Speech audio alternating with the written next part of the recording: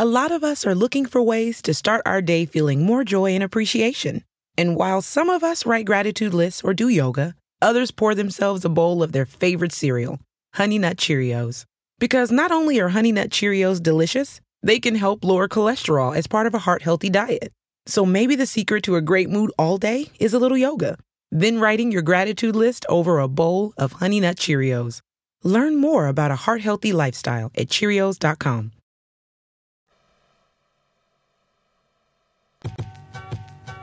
It should go just like we talk normally. Right. That's the idea. You ain't trying to, pretend like, we ain't trying to, because we can curse. We can do the, you know what I'm saying? We can say the hell we want.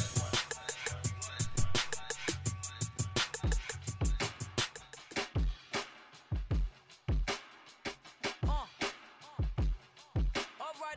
right. Okay, all right. I like to write this what I like. I must have been this way all my life. My mama know I'm right.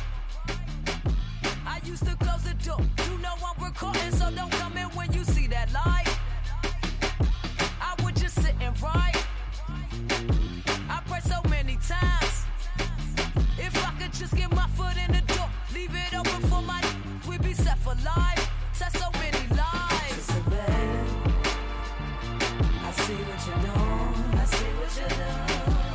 Just hanging there, dreams do come true. But somebody's gonna discover you. Just a bed. Don't stop what you're doing. Don't stop what you're doing. Everybody's gonna know you. But your life will never be the same. Just a bed. I see what you're doing. I see what you're doing. Just be careful what you ask for. Do the good and bad, be thankful. Just baby, don't stop what you're doing. Don't stop what you're doing. Just hanging there, dreams do come true. But somebody's gonna discover. Okay, all right, been this way all my life. My mama know I'm right. I used to close the door. You know I'm recording, so no talking when you see that light. I would just sit and write. I prayed 1,000 times. If I could just get my foot in the door, leave it open for my we be set for life. Live in paradise. Just a bed. I see what you're doing. I see what you're doing. Just hanging there, dreams do come true. But somebody's gonna discover you. Just a bed. Don't stop what you're doing. Don't stop what you're doing. Everybody's gonna know you. But your life will never be the same. Just a bed. I see what you're doing. I see what you're doing. Just be careful what you ask for. Do the good and bad, be thankful. Just baby, don't stop what you're doing. Don't stop what you're doing. Just hanging there, dreams do come true. But somebody's gonna discover. Man, I was in class but never paid attention. Fresh paper, number 2 pencil. Busy writing rhymes, staring out the window. I can see myself on billboard pictures. Little kid, but with a lot of vision. Single home, one television. I would wash the dishes, tell my little sisters I'ma make it one day in the music business. Grew up listening to Salt and Pepper, Roxanne Shante, and a couple others. Whatever happened to women and substance? Nowadays, only a couple others. So I fill my cup up with plenty of it. Double up, they say it's all or nothing. I was born with nothing, did a lot of struggling. So before I go, I'ma accomplish something. I promise I'ma find a way to take care of my family. I asked my mama who she wanted me. She told me Oprah Winfrey, Tyler Perry would be sweet. Fly my whole hood out to the awards. My niece and nephews ask for anything, the world is yours. I share my blessings with the best of them. My time is now, no looking back. Pray for the rest of them. I see what you're doing. I see what you're doing. Just hanging there, dreams do come true. But somebody's gonna discover. Just a baby. Don't stop what you're doing. Don't stop what you're doing. Yo, welcome, y'all. You're listening to the Barbershop Sports Talk podcast. It's myself, Trey Frazier, and Maestro Styles here in the house tonight, y'all. Hey, y'all, listen, log on to Spreaker.com. That's Spreaker.com. And just search our homepage. And when you do, click on the yellow follow button so that when we go on live, you'll get email notifications of when we come on live. And you could also jump in the chat room with us as well as we're doing the show live. You can follow us on Facebook, you can follow us on Instagram and on Twitter. If you got any questions about the show, you can hit us up through email at barbershopsportstalk1@gmail.com. And we also got the WordPress blog site. Just go to wordpress.com and check out Barbershop Sports Talk Podcast, and you'll see a bunch of our blog sites there. Just want to welcome some folks here in the chat room. I see Big L. Big L, what is up? in here. Big L, was good. Maestro, what's good, man? What's going on? Hey, look, man, let's get straight into it, man. Pittsburgh Steelers is going to the Super Bowl. You sure about that? I'm positive about that, man. Hey, look, man. Fuck the Patriots. Fuck the NFL. This is Pittsburgh Steelers League right now. And it's about time we make it happen. Hashtag Stairway to 7. Hashtag here we go. We run the North. We holding down the North. It's all gravy. Hey, life is good, man. Well, we're going to break that game down a little later in the show. But would I be wrong to wish that a sinkhole would just form in the middle of the field in Foxborough? Because I hate the Patriots as much as I hate the Steelers. And it's really hard for me to really. I'm kind of in sports hell right now because two of the teams that I hate the most are in this game, and the New York Knicks are playing some dreadful basketball right now. What, lost last 11 out of 13? Lost the last 11 out of 13. Mm-hmm. They lost to a buzzer beater by Dennis Schroeder last night in the game against the Hawks, and then they lost to the Sixers on a buzzer beater by some no-name cat the other week, man. So the Knicks is just struggling right now, man, and Phil Jackson met up with Carmelo Anthony today to talk about something. I mean, what do you think they're talking about? Get him the fuck out of there. Get him up out of there, yeah. That's what I'd be talking about. And for the sake of the excitement of the finals, because that's all I'm looking forward to in the NBA, he need to go to the Cavaliers. Let's just send him to the Cavaliers. Let's go ahead and make this if he wants the ring, finals. Let's go ahead and make this finals what it need to be. Because it's, we already know who's going to be in the finals for all intents and purposes.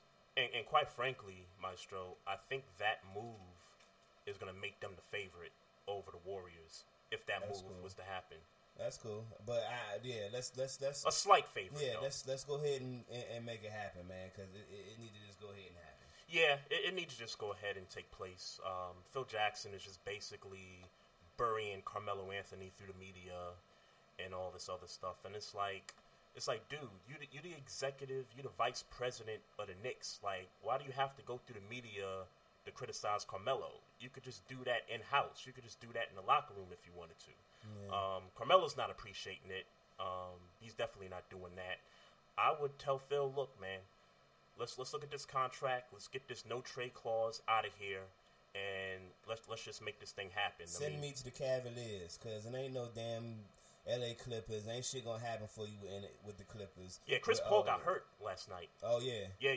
He twisted his ankle. Well, then definitely ain't nothing gonna happen for you over there. And we don't know about Blake Griffin's status either. And Blake Griffin, yeah. Yeah. Apparently, they have, in both their contracts, they have opt-out clauses after the season. Chris Paul, too? Chris Paul and Blake Griffin. Yeah. So it's possible that both those guys could be going someplace else after the season. Good luck for them. Good luck to them. But they ain't going to the finals, and so their championship window, whatever championship window they thought they had, that shit is over. So, I mean, it's like, Yeah, that's pretty much a wrap. I do want to say happy belated birthday to Martin Luther King. I think that's important to recognize. Yes, sir. And, that's really all, just make sure you recognize your black heroes. So, happy birthday to Martin Luther King. But I want to ask you, Trey, how was life for you, man? Because, I mean, look, how are you doing? Because, look, I'm good.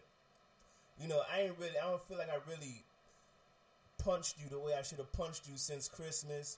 You know what I'm saying? So I think a good time of self-reflection is good for you right now. Well, like I said, I'm in sports hell right now. My basketball team stinks. They can't seem to have a winning record in the lowly Eastern Conference. My football team's defense Basically blew the entire season. And two of the most hated teams in the NFL that I hate the most are playing for the AFC. I mean, what else is there to speak of? I mean, you want to throw salt in the wound. I would appreciate it, man. I just want you to. I mean, look, you're throwing salt in the wound right now, but that's cool though. That's cool. It's whatever, you know. Yeah. It is what it is. Well, I guess we gotta talk about what's going on in the world, and I hate that. Yeah. And you mentioned Dr. King's birthday, and happy birthday to the King.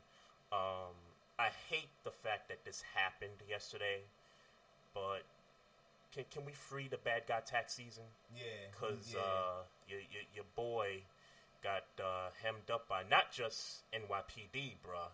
We talking U.S. Marshals. We talking the New Jersey, whatever that organization is. I mean, DEA is like, and FBI is like pretty much all over this case right now.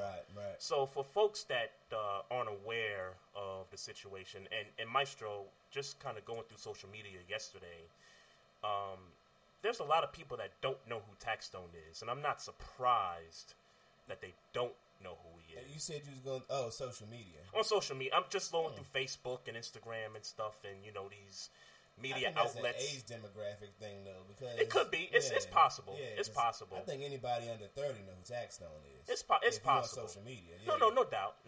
But I kind of saw that and was like, these people don't know who he is, but at the same time, like you said, you don't know what the age group could be. Yeah. In here and there, so. But just to kind of fill everybody in on what's going down with Taxstone, just let me kind of refresh going back to middle of last year. So back in May, rapper Troy Avenue, Brooklyn native, he and his bodyguard or his mans or whatever, they go to this place in New York called Irving Plaza. It's a lounge, it's a night joint, whatever, popping concert hall. And it was a T.I. concert, and T.I. was supposed to come on and do his thing. And Taxstone and his mans was apparently in the building as well. Now, even before this incident took place, there's been a back and forth history of Taxstone and Troy Avenue going at each other through social media.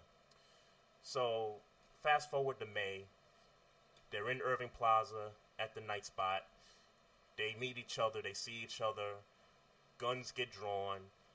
Troy Avenue gets shot in the leg. There's club footage of the video that's out showing Troy Avenue with the gun, pointing it at somebody, bucking it off. And I think at that point, at that time, Maestro, Troy Avenue got arrested. They were trying to charge him for gun possession and all that. Yeah. So Grego, we're going to hashtag this on Instagram. Grego wants you to do another Taxstone impression. Oh, snap. Okay. So let me get my little drink. Yeah. No doubt. All right, so the folks, Grego said he wants to see another Taxstone impression. We going to hashtag this free Taxstone. Just know that we rapping. Yeah, what up to the bad guy tax season? Can y'all free the bad guy right now? Yo, shout out to all my peoples in jail right now. I might be headed up there with y'all, man. I could just caught this gun charge, man. Didn't do that. What? You could have just stuck to the regular old. I could have, but I gotta keep it funny though. Nah, but free Taxstone, man. But I hope you ain't going to jail for that shit. I really do. Yeah, for real. But if you do go Taxstone, be safe though, man. Be safe though, for real.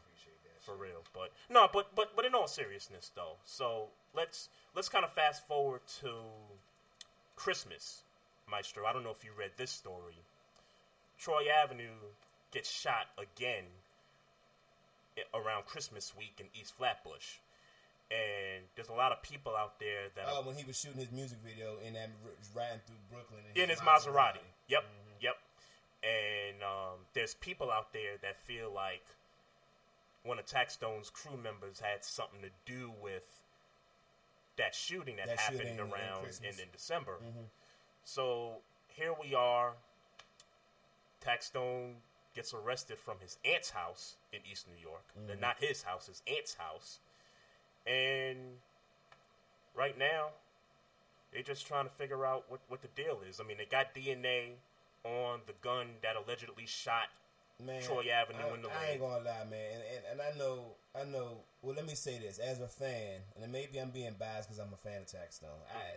I'm a big fan. That's very plausible. I'm a big fan. It seemed like they just trying to pin something on this man. It just feel that way. Like, yeah, they didn't have beef for a stint. I mean, obviously, whatever the issue is, they being Troy Avenue and Tax. Yep. It's been so, I don't really remember what the beef was about. It's been so long ago since he really last got into it. But right. I would like to believe that he's in a or he's trying to get into a spot where, he ain't into that shit no more. Right. Right. So I would love to just at least he was on his way to getting out of that. I mean, again, totally plausible if I'm being biased, and I just don't want nothing. I don't want him to be back into that bullshit because, he a good entertainer. I listen to his podcast. I'm a fan. You know what I'm saying? I'm a big time fan of Taxstone. So, but I hope I just hope he ain't with them shits. Like that's at the end of the day. It's not a good look in so many angles. But if he is, man, look, you gotta pay the guy. If you do the crime, you gotta pay the guy. I was just about to say. But I hope there's some you can come back from all this. I mean, he got enough buzz, and he's always had enough buzz on social media. Yeah, the lawyer dude that was on his podcast that one week, Kenneth Montgomery. Yeah, he gonna need that brother to bail that dude out, man. But and there's another part of the story, Maestro. Forgot this guy's name. I think his name is Whack 100. Games manager. Yeah, games manager. I think he managed Ray J, Soulja Boy, and some other acts out there. So what's up, Milk and Cookies? Him and Taxstone got into a Twitter beef also. Yeah. Through social media. Straight up telling the dude to suck his dick. All right. On social media. Moments, really, I mean, not even maybe a day before. Like moments before the police that came and arrested Taxstone. So a lot of people are kind of targeting that situation with this case, which I really don't see. A lot of people are saying that maybe Whack 100 snitched on him, or that Troy Avenue snitched on him, and all types of stories keep kind of going back and forth. Mm-hmm. But for me, as a Taxstone fan, and as a fan of the Tax Season podcast, this just means that I got to listen to Drink Champs more. I got to listen to Michael Rappaport's podcast a little bit more now. I mean, not to be funny or anything like that. I think he got some episodes in the cuff. You know what I'm saying? I'm sure. You know what I'm saying? I'm sure he got some of that going on. But one way or the other, man. It's not good for the brand, though, too. Well, I don't know if it's bad for the brand at this point because this is what everybody kind of. Yeah, it was anticipated. Well, no, not even that. That's kind of the mystique to Taxstone. Like, the reason why people like him and his core audience is people from the streets, and he relates to it. So I don't know that it hurts his brand amongst that. He'll always have his cult following. I think moving forward, maybe it could be detrimental. But as long as he got that cult following, he can get that Hollywood following back slowly. Talking about as far as sponsors and things of that nature. Right. Yeah, like you in athletics. Bevel. Like a wise person always told me in the music industry that says, if you got the streets, you got the music industry. You really, if once you lock the streets down, that's when the bids, and that's when it starts in the streets. It don't start with you trying to find somebody that can put you on. When you start building enough people in the streets that genuinely mess with whatever it is that you do, then that's when the people from the higher ups and the officers come and see what That's true. What's all the fussing about in the streets. That's true.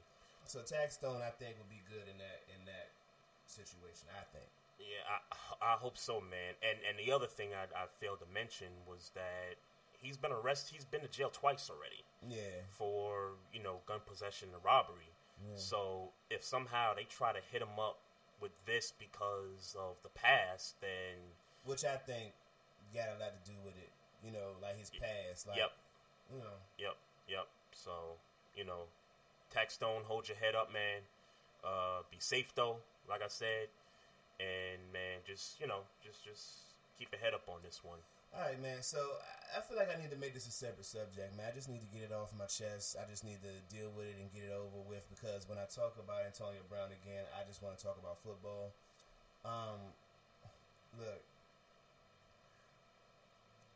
I've come to this conclusion. I've been thinking about it all day. I watched the Facebook Live video on YouTube yesterday. Right.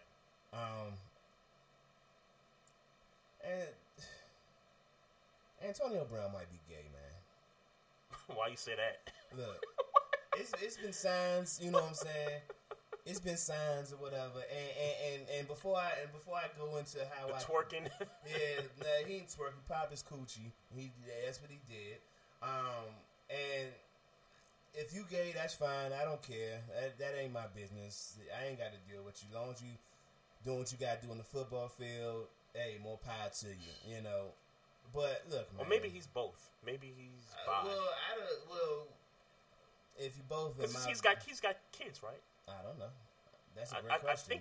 I think he has a son. Well, if I'm not mistaken. That's but that's why I said maybe he's both. Maybe he likes both women and girls. Maybe he was gay. Or maybe in this society, there's no such thing as males being both. You're either one or the other. I mean, in my book, yeah. But hey, man.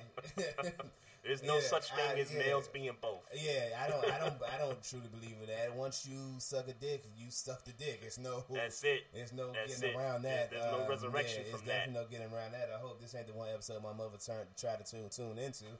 But once you suck a dick, though, that's it. You're a grown man. You be alright. I firmly. Well, let me say, Monica firmly instructed my mother, don't listen. And but I don't know. She like shared a post the other day. Like she might feel like, oh, she's this supporting. would be the, I appreciate that, but right. Just don't listen. But anyway, getting back to this, it's been signs, man. I mean, the nigga dance. I mean, Chris Brown could dance, but you don't think he gay. Okay. Antonio can. I mean, I ain't saying Antonio Brown can dance like Chris Brown, but If you call Odell Beckham gay, which there have been plenty of signs. I mean, outside of the whole hot tub thing, if you call him gay, and if you took away the hot tub thing, you just saw him dancing at Drake house with a whole bunch of other dudes, and you know what I'm saying, the mannequin challenge where his head is right near somebody's crotch. He kind of iffy, right? Yeah. Well, suspect. Yeah, I look at all these same things, and I'm thinking about it. Antonio Brown is doing all these same things, man. He's doing all of these same things that Odell Beckham is doing. Him and Odell Beckham have a great,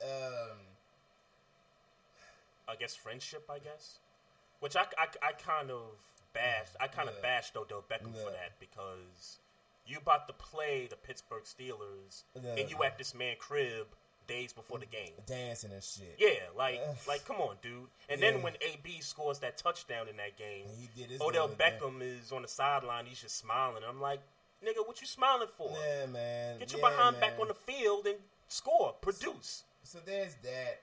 And then this Facebook Live video, man. And let's be clear, I watched it until it got gay. Right. Well, before you move on. Sure. Because I didn't see the video. I just heard the soundbite of Tomlin going off about the Patriots, which, hey, I'm all good with it. If Tomlin wants to sound off about the Patriots, I'm fine with that. But what was so gay about Pause, Grego, and he glows. He glow. I don't know what that means. But like toward the end of the video, because you saw it, what was so gay about it? Well, this is what's gay about it. Point blank and period. And I understand you're a football player, and football players, they take showers amongst each other and things like that. But it was just too much for me, and it's probably why I would never play football. The locker room scene. I mean, Facebook Live, you can't edit it. Right. Niggas just ass naked walking through the locker room. Right. Towels and stuff. No. Ass naked in the, like, if I'm right here and my thermostat is right there. Right. In the Facebook Live video, it's just a nigga just walking ass out, whatever. Oh my.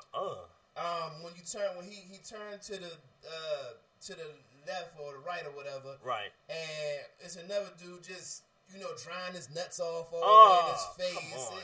It just got uncomfortable. Oh. I'm not comfortable Okay, with that. okay. And look, I'm social media. Look, I don't know if you did it on purpose, but I mean, you were holding your phone, so I mean, it's like, even if like you saw it, even if you glance, oh shit, I don't want nobody, I don't want to see that. Right. Just flip the screen. You know what I'm saying? Flip the screen for the heterosexual people around here that don't want to see that shit. That just wanted to see you talking about the win, and you know what I'm saying? Because the idea, I ain't gonna lie, with WoW and That's terrible. and getting more into the Facebook Live situation. Right. I know that the locker room is sacred, and that wasn't supposed to be for us to see. Right. But it was refreshing to see because everybody that respects Mike Tomlin know that there's that side to him. You know what I'm saying? Sure. But he doesn't. And not just that, I'm sure that most of the coaches in the league are like that. Yeah. But we don't get to see it because, Right. because of that, that we don't, that's the sacred, that locker room Absolutely. is the sacred thing. Yep. So seeing it, or hearing it rather, because Tom didn't know what was going on. Right. Antonio Brown was around the corner, doing his thing or whatever, and Tomlin was out there screaming, and they was cussing. It was like, if you ever been into a manly locker room. If you ever been in a football atmosphere, Right. it was that. A lot of testosterone, no doubt. Yeah, so it was niggas cussing. And Tomlin called the Patriots and/or Belichick assholes, and it wasn't even like it was a shot. It was more like these assholes that we got to play next week, like we trying to win. Right. It wasn't like a shot for real. It was like a, Right, you know what I'm right. saying? I'm lit. But it's for his audience. It's like me calling you an asshole. Right. It's like me calling you an asshole. Me and you ain't beefing. Right, But right. if we in competition right now and I call you an asshole, it's because we in Sure. competition right Sure. now. It was that type of an asshole. But he put Tomlin in a situation where it's because, and I was listening to somebody talk about, I think it was it might have been Steven. No, it was Shannon Sharp. He was talking about how they got to go to these coaches meetings, and you know what I'm saying, it could be a situation where a nigga be like, yeah, all that shit you was talking in the locker room that day. Right. But I would think, so I could see that point of view, and I would take Shannon Sharp's, that's what he do, or that he did in his life, so maybe he would know more than me. But I would think that Belichick know motherfuckers talk shit about him in the locker room, just like Sure. he talks shit about motherfuckers in his own personal Sure. locker room. Antonio Brown though, but it is that thing about just hearing it. Yep. Like, nigga, I'm an asshole. Like, It's nigga, one- fuck yeah. you bitch ass. You know what I'm saying? Like, It's one thing to know in the back of your mind you it's got another other thing to coaches actually talking about hear you. it. It's another thing to Exactly. actually hear it, I guess. But I don't think. I mean, I don't think it's no real big deal. But you can't be put in your coaching situations like that. Mike Tomlin came out with a statement today saying, he regrets saying that, and Antonio Brown is going to be punished, which he should be. Yeah. He should be punished. But I wouldn't have backtracked on shit. Like, nigga, I was in the locker Yeah. room talking my shit. I wouldn't backtrack either. But he had to do the PC thing. I get it. It's again, it was just, for me at the end of the day, it was just me. It was refreshing to see a locker room situation, like Right. to hear Tomlin talk in real life, like Right, if right. he wasn't on camera. Like, I would love to sit there and have a conversation with Mike Tomlin where he not being PC. Yeah, I Sound would like have. sound like he a real nigga to me. Right. You know what Yeah, I'm saying? I would have kept it 100. I wouldn't have backtracked. But I love what Belichick said in his press conference. He said, "I'm not on Snapface," or what was the other thing he said? He tried to mix two of the social media Yeah. sites to make it to He one. might have really Which thought it was that though. He old as shit. oh yeah, but I think he knows Yeah, exactly okay. what they mean. He's just trying to be funny. I mean, Belichick is very cerebral like that when it comes to things like that. So. Yeah, man, but I did want to get that out the way. Antonio Brown might be gay, man.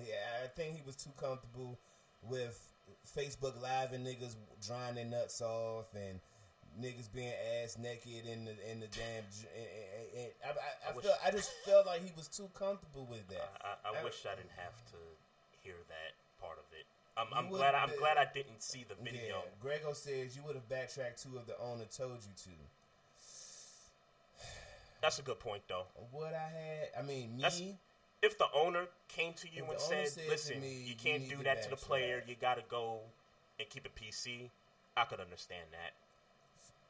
I could understand that. Now, if the Roonies said nothing, if I'm Tomlin, I'd be like, look, I said what I said, I meant what I said. I'm not going to backtrack on anything. Yeah. But I agree with Gregor's point. I don't know. I mean, well, let's say this. It would have been an interesting ass argument because the Roonies ain't going to fire Tomlin if he didn't backtrack. Right. Well, let me help you a little bit, Maestro. Antonio Brown is the best receiver in football. Sure. And while us as fans of our teams, prospectively, we don't have relationships personally with these players. We just know them because they play for our special team. So as long as a guy keeps producing for your team, he can do what he wants off the football field. I mean, in your eyes, all you care about is him scoring touchdowns, racking up yards, and all that stuff for your team. I mean, he can't kill a motherfucker. He can't get caught. He can't get caught doing no gay shit. He can't get caught? Why? I don't know. I mean, I guess he could, but yeah. My whole point is just separate the player from the guy personally. Well, I mean, yeah, you could say that, but that Facebook Live thing wasn't cool though. No, it wasn't. Yeah, I'm totally with you. I mean, at the end of the day, they're not going to sit him down. He's not going to miss the most important game of the year. Yeah, they're not benching him. They're going to fine him, maybe. I said that they're going to fine him. Yeah, you know what I'm saying? And I would fine him to the fullest, to the highest amount that I could fine him at. Right. It'll be one of two things. Either they'll fine him or they'll maybe sit him out a series or two in the game. Yeah, and once they realize that second receiver ain't who Antonio Brown is, he's going to go right They're going to go right back in there. Yeah, so, yeah. They're going to lift the suspension, per se. All right, y'all. We're going to take a break for a couple minutes, and we're going to come right back and continue on with the show. You're listening to the Barbershop Sports Talk Podcast. We'll be right back. I love that. I love to see the homies get into it. Ain't nothing realer than that. I love that crew love, the gang, with a home team eating like the family level up. We all chasing the bag, real recognize real. And the baddies recognize that too, that's why they want to be with us. I got one, and the bro got the other. They get the best view over here. And cuz got the other one. Kings need queens, right? Oh, they loving the crew, man. Yeah. Caught up in the rapture of love. Rock the sevens in Toronto, show the Raptors some love. Take a picture with my niggas, try to capture the love. We from the bottom, but we tryna adapt the above. See, for y'all, that'll probably be a caption you love. But for us, it goes back to the strap and the gloves. Back to the birds of the white, we was trapping them doves. Here today, gone tomorrow, like a Snapchat for thugs. So you gotta keep your circle tight, never let it hula hoop. Niggas gon' shoot they shot, especially when you the hoop. I'ma do the sprinter van, till we all can do the coupe. The war stories sound way better when you crew the troops. I want for me what I want for them, and I'm not a quitter. Most haters don't get better, they get bitter. My nigga couldn't hit her, so he said I had to get her. And if we both wanna fuck it, we can split her.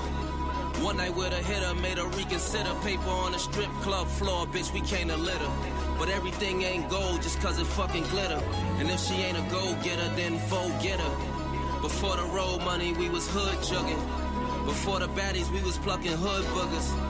That just make the level up better. When life is a bitch and we ain't never upset her, my niggas. And it feels like love. And it feels like love. When it feels. Drop top groups in the winter, babe. We just moving like the winners, baby. Drinks up if you feel the same.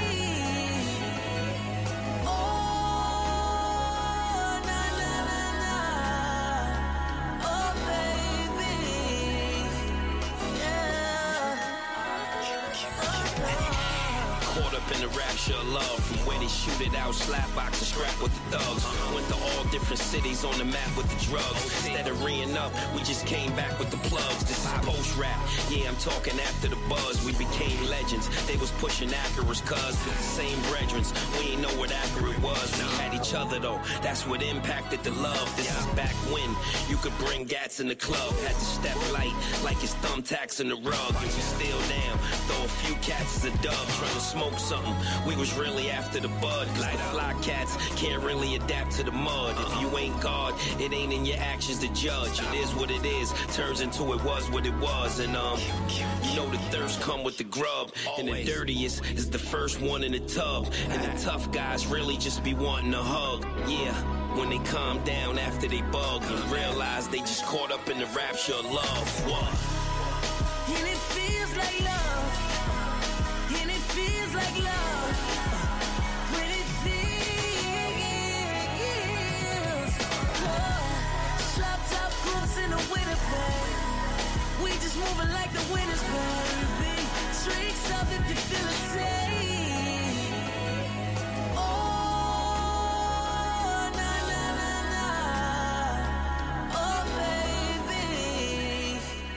Yeah. Oh, no. All right, y'all. Welcome back. Welcome back to the Barbershop Sports Talk Podcast. It's Trey Frazier here and Maestro Styles here in the house, y'all. All right, look, y'all, I got a special guest on the line here. I've been talking about her for about the past 5 or 6 months now here. She's a Rider University alum. She played Division I basketball for 4 years throughout her stay there. She's also the current assistant coach at Baruch College in New York City. She's 6th all-time in three-point shots at Rider University, and she's also in the 1,000-point club. I'm proud to call her my god sister and family friend, and we have here Janelle Henderson here in the house on the Barbershop Sports Talk Podcast. Janelle, what's going on? It's me and Maestro Styles here. How you doing? Yeah, can you hear it? Hello, can you hear? You're going in and out. Okay, I can hear you. Oh, okay. Yep, we can hear you. Can you hear us? Can you hear us? Yep, I can hear you now. All right, bet. All right, cool. So how's things going, Janelle? Things are going really well. I'm progressing every day. I'm getting better. Thank God. Great. So let's talk about your blog site. It's called Valley of the Dry Bones, and I just want you to share with everybody. And I've mentioned you a few times throughout our show here in the last few months about your journey through battling Hodgkin's lymphoma and things like that. So I just want you to let the fans know what inspired you to put this blog together and describe the journey that you've been through fighting this cancer.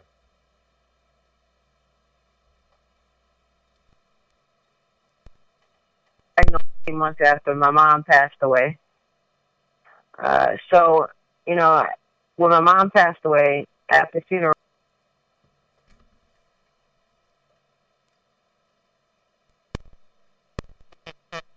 for the gene for breast cancer, I knew that I never wanted to get tested for that gene because my mom first got diagnosed at the age of 35. And I knew last year I was turning 30. Hey, Janelle, so I didn't want... Yes. You went out yes? for a second. Can you start from the top? I just didn't want nobody to miss your story. Okay, can you hear me now? Yeah, we got you now. Okay. So you want me to go speak all over again? I mean, you missed everything I said? You ain't got to make it as grand as you did the first time. You can kind of summarize what you just previously said. Summarize. Okay, so basically what happened was I got diagnosed 8 months after my mom passed away. During the funeral, a lot of people were coming up to me and my sisters and asking us if we were going to get tested for the breast cancer gene. I personally didn't want to get tested for that because I knew my mom got diagnosed at the age of 35. I knew that last year I was turning 30, so I did not want to live my life waiting to 35. I have 5 more years counting down to see if I was going to get diagnosed with a cancer or breast cancer. But as you can see, I still got cancer anyway.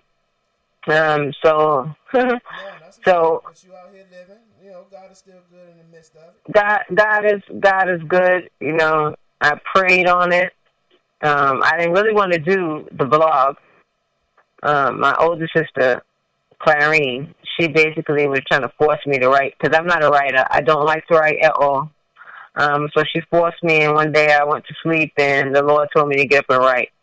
So I actually wrote my first blog entry, and it sat for 4 days. I had my youngest brother read it. He was the only one that read it, and he was going away to Argentina. And he said, "Oh, just sit and just look." Hey, Janelle, we kind of lost you there for a minute there. Can you hear us? Yes, can you hear me? Yeah, We got you now. Okay. So basically, my first blog post I had, and it sat for 4 days. And then, you know, the rest is history.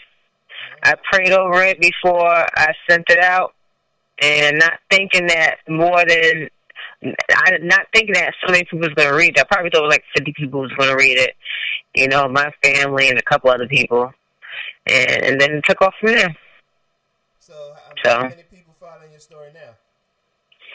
Well, every time I write a blog, I get over 1,000 views. Wow. Each awesome. blog.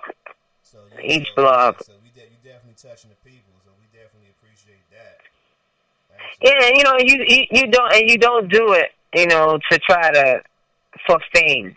Yeah. You know, I did it basically because my mom battled cancer privately. Unless you were close to her, unless you were like her, you know, really close friend, or if you asked her, she would tell you about it. But she wouldn't ever tell anybody about it. So when she did pass, a lot of people were surprised because they didn't realize how sick she was. So I knew that I never wanted to be like my mother. And being so young, I knew that, you know, I could probably help somebody.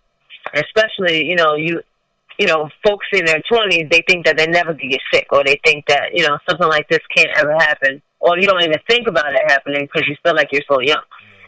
So you feel like, you know, your mother or your aunt or someone older than you, you know, struggling and fighting cancer, or even sometimes little kids. So, you know, you just do it and try to help somebody. And if I could just help one person out there, you know, then I feel like I did my job. And it doesn't matter, you know. It's so funny, too, because I'm the most athletic out of all my siblings. And at the end of the day, God chose me. Out of everybody. So, you know, let me ask you a question. I think I got the best jump in the game. Oh, gosh. Here we go. So, I mean, I feel like here we go. I feel like my jumper is better than most. So I feel like we need to try to link up at some time in the near future and just go ahead and have this shootout real quick and just go ahead and get it out. You know what I'm saying? Because I'm going around the world challenging people to 3-point contests.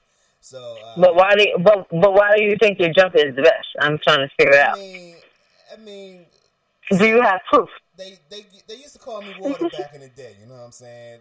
The jumper was all that. You know what I'm saying? The jumper was definitely all that. You know what I'm saying? All the girls like my jumper. You know what I'm saying? I'm just saying my jumper. I'm about to do a comeback tour. I'm about to call it the Water Hibachi tour. And I'm going to just go around the world just shooting people's faces off. You know what I'm saying? So I would love to make you a member of the tour. And, you know what I'm saying? We can get it popping. Now, as far as your jump shot, were you a standstill shooter? Did you come off screens? Can you create your own shot? I mean, I'm off the You're dribble. You're a set shooter? I'm off the dribble, you know what I'm saying? I shoot, you know what I'm saying? I got a little quick 1-2 hezzy, you know what I'm saying? And then I just shoot your eyes off. But he's like the Kyle Korver type. No, sir, I'm not. Wait, he said a 1-2 shake. You know Oh, okay. Don't try to write that down, Janelle. Don't try to write it down. He's the Kyle Korver. Oh, okay. So you like to run around, come off screens. Yeah, I mean, I could do that too. I get it. I mean, I feel like I was Steph before Steph came out. I'm not gonna lie to you. Oh, stop it. I feel like I was Steph before he came out. I feel like my jumper was that nasty. Oh, stop it. You like a 250-pound Steph. Hey, that's fine. I could be 250 pounds. The jump that ain't got nothing. Okay. But you're not as quick as Steph, though. Or you weren't as quick as Steph. The shot's going down. That's what I'm talking about. That's all I'm talking about. Because, you know, Steph's shot is legit. Yeah, think I'm messing with him, man. I ain't gonna lie. I think You think you messing with him? in my heyday. Oh. In my heyday. In your heyday, I don't even think you was messing with him in his heyday. Nah, I think in my heyday I was burning them down. But I think No. I'm seeing that you a Warriors fan. Yes, I am. I mean, I'm just gonna go ahead and throw it out there. How long have you been a Warriors fan? I've been a Warriors fan probably since like 2009, maybe. Okay. So basically, since Steph got drafted, pretty much. Yeah, basically. Okay, that's what it was. You keep it 100. Okay, no doubt. But now I'm a Steph Curry fan, So and I've been a Steph Curry fan since he was in Davidson. So if he leave, he's not leaving. He's not leaving. I mean, but I like the Warriors because I like the way the organization is. I like the organization. Right, like they have a great fan base. What if? We gotta play what if, Janelle. If he goes to the Okay. Milwaukee Bucks, are you gonna become a Milwaukee Bucks fan? But he's not gonna go to Milwaukee Bucks. I don't think he's gonna go there. If he does go to a team, I think it would be Charlotte. But would you become a Charlotte Hornets fan? Bobcats, I'm sorry. No, it's Hornets. It's Hornets. Yeah. See, I'm not a LeBron fan. LeBron fans, they jump around from team to team to team. If I have a favorite team, I'm going to stay a Warriors fan, but I'm a Steph Curry fan. Gotcha. So I would cheer for Steph Curry if he's on the Charlotte Hornets. That doesn't make me a Charlotte Hornets fan. All right, so you rocking with? You know what I'm saying? Because LeBron fans, whatever team he go to, they all of a sudden jump on that bandwagon. He's the best in the world. Absolutely. Absolutely. So I don't agree with that. Yeah, I hear you. But Janelle, since we're talking about the Warriors here, let's go back to the offseason where Kevin Durant signs with the Warriors. And your thoughts, because when he first signed with the Warriors, I was like, I hate the move. I think it's whack. I think it's whack that he went to the team that took him out in the conference finals. I didn't like it at all. So what were your thoughts as a fan? Honestly, I didn't think that he was going to leave. I honestly didn't think he was going to leave Oklahoma. But I was talking to my brother, and I was telling him, I said, if he leaves, the only team that would make sense would be Golden State. Because he's at a point where he's trying to win a championship. And I knew years in the league, yeah, I would agree with that. I knew that he would go to Golden State, and it didn't matter because, as far as Golden State, he could fit in. Like, people always not going to work, it only has one ball, but their offense is basically predicated for you to move. Yeah. Like, he's honestly become an efficient player. And you actually see him start playing defense now because he kind of has to because they're so small. So, he's actually having fun again. And he doesn't have to do too much work. But, he went to the team who came back 3-1. But it's over though, right? Y'all got the championship. Listen, I didn't say it was over. They still, at the end of the day, that's not what I'm saying. But they still have to work. Well, yeah, but I mean, like they still have to work. But if they get one more piece, what they need to do is they need to get. I feel like they need to get maybe two more. No, they need to get one more playmaker, kind of that comes off the bench, and they need a solid center. I've been saying because Zaza's not going to do it for them every night, and I've been saying that they need to get JaVale McGee anymore because his game fits for their team. Like, it fits for their team. Like, notice that they lob and it fits for their team. I mean, if he could stop doing stupid stuff and he could just learn how to just keep his hands up on defense, he'd be fine. And block some shots, he'd be good. You do it for spurts. But their team right now is better than it was last year. Besides, they need a Barbosa. We miss Barbosa. And I love Barbosa. And Andrew Bogut. Everybody else, no. Just think about Harrison Barnes. We got to upgrade Kevin Durant because he pissed me off last year. And Azili, I'm glad Sexton is gone. He caused us to lose. Yeah, I'm telling you, every time I think about that, it makes me mad. I was just about to ask you. You don't miss Festus Ezeli? No, I don't. So how you No, I feel don't. about, He gave LeBron 6. He gave LeBron 6 points. Well, he gave LeBron the championship. Yes, he basically did. He basically did. He was terrible. I mean, really. He oh yeah, he basically did. And the fact that they kept switching, I'm like, what are you doing? Yeah. Like, you know. So how you feeling about Draymond right now? Draymond, people always talk about Draymond, but I love Draymond. I don't care what nobody says. I love him. You need a person like that on your team. Number one, he's a 4-year player at Michigan State. Mm-hmm. So, like, he is a winner. Like, he's the type of player that if you watched him in college, he wasn't the player that he was now.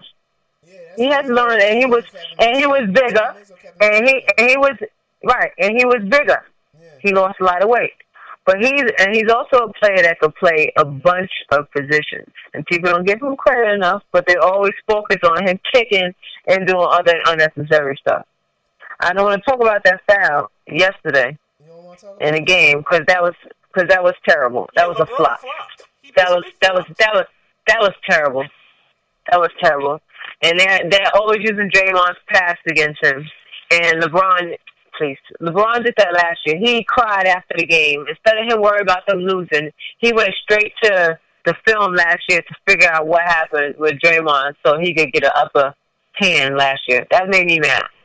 Oh, we watched it after the game. He really did do whatever he did to me. Please. I mean, look, you can't be mad at LeBron James for knowing how please, see. In the game. No, see, it's things like that. It's things like that that make people not like LeBron. Like, just stop whining. First of all, he's mad big. He could be a D-line person. He could be a running back, and he could be complaining about the simplest things when little people touch him. Like, he has to stop. Stop complaining. Oh, please. Come on. First of all, he was running at his full speed, okay? All he did was go and reach in. I've got hit like that plenty of times playing basketball in college when somebody tried to stop the ball. He flopped and almost did a 360. No, please, it wasn't even that bad. Yeah, he definitely flopped. That was, first of all, that was terrible. It was a definite flop, no question about it. And then he was laying on the floor for mad long. Like, get up off the floor. Hey, can you respect the strategy? He obviously set Draymond up to get him out the game, and that was the shift in the series.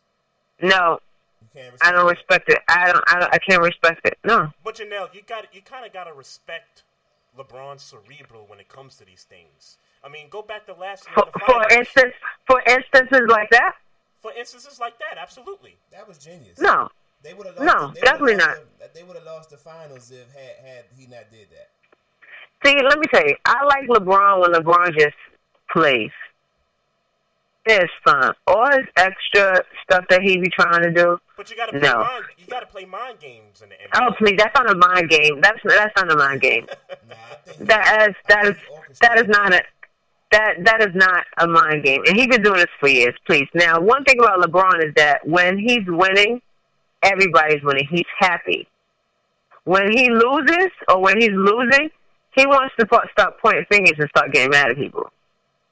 That's what sometimes I don't like LeBron, sometimes when he's losing. Mm-hmm. Because his leadership comes into question. I don't care what nobody says. It doesn't matter if you're losing or not. He's always arguing with somebody. He does that every team that he goes to. All right, well, Janelle, I just got every team that he goes to. But I respect LeBron. I respect LeBron game. Yeah, you know, this is going to be LeBron. Gotta respect the mind. Yes. So Janelle, just a couple more questions for you. What inspired you to coach after college? Well, I always know I wanted to coach in college because you run into bad coaches. Period. Right. But you also have to know the game in order to want to coach. And it also came, me studying education and me having a bachelor's degree in education, but not wanting to teach. Makes sense. I knew I wanted to connect with kids or like students, period.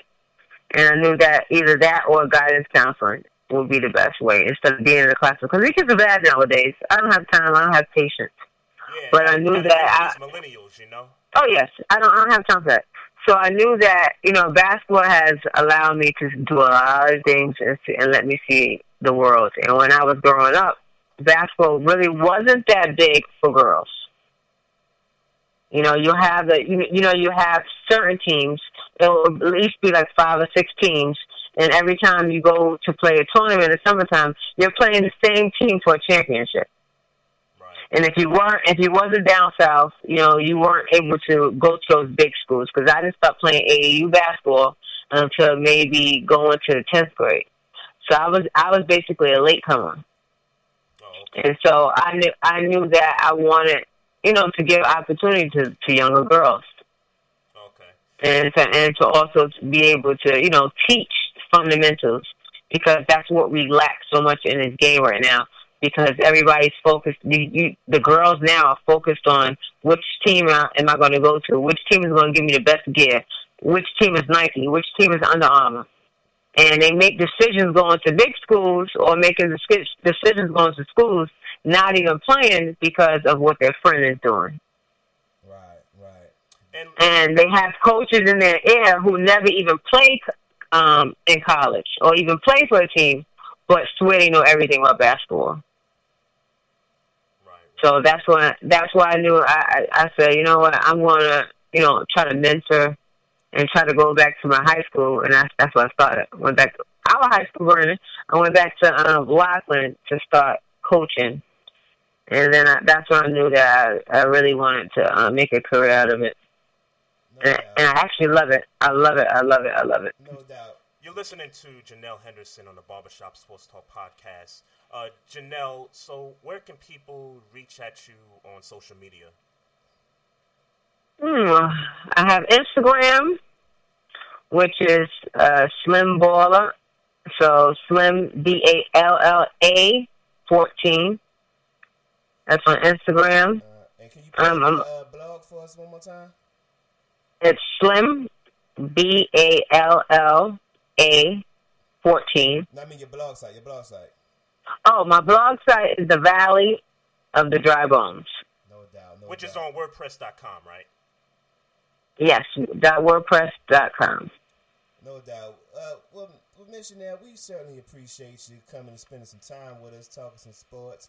We definitely gonna set that shootout up. You know what I'm saying? So I can shoot your face off like. She's gonna oh my goodness! Here we go. No doubt. But I appreciate you coming on and talking to us. You got to listen. You got to give me a couple months. Oh, no doubt. Give me a couple months, and now that I'm older, I only shoot for money now. So you got to bring money. Hey, you ain't said nothing but a word. You ain't said nothing. You know what I'm saying? Bring that bread. I'm all about that. So you bring money. You better hope that you gonna win, because I've made a lot of men cry. Hey, well, first and foremost, I don't be crying. Maestro, listen, you don't know what you're messing with, Maestro. You better chill. You either gonna be whining or you gonna be mad at somebody. I ain't gonna. But this is what I Maestro, she's in the record books at Rider University. You better chill. I'm in the history. I had a nice little top 10 play when I was in college on ESPN and making a fadeaway 3-pointer. Yes. Yeah, nice little fadeaway 3-pointer. I did see that. At the buzzer. I did see that. I'm gonna look it up, but I don't think that got nothing on what I do on the block. Oh, okay. If I Google, would I find you? Nah, because that's her story. Oh, okay. All right. I was just asking. So you're not gonna be able to. We don't put that on the web. We keep that in the streets. Okay. Nah, but we appreciate you coming on there. Thank you. Please keep in touch with us. You know what I'm saying? We definitely gonna keep you locked in and plug you. You know what I'm saying? When we see the opportunity to plug you. Janelle, we appreciate it. Thanks for coming on with us. Listen, make sure you call me back during this March Madness. When March Madness starts, make sure you call me back for that. All day. Because I love to talk. I love to talk about March Madness. So make sure I call me back for that. All right. Thanks for having me, guys. All right. Be good. All right. Bye. All right, folks. That was Janelle Henderson on the Barbershop Sports Talk podcast here. We're going to break right now. But let me tell y'all something, man. When y'all hear this hot fire, I mean, when I'm telling you that this Spitting dude that is hot back, fire. top 5 rapper of all time. This dude is back on the scene, and he's about to smash the game. Dylan. Directed by Mazio. Oh, good friends we have lost along the way. Yeah, in this great future, you can't forget your past.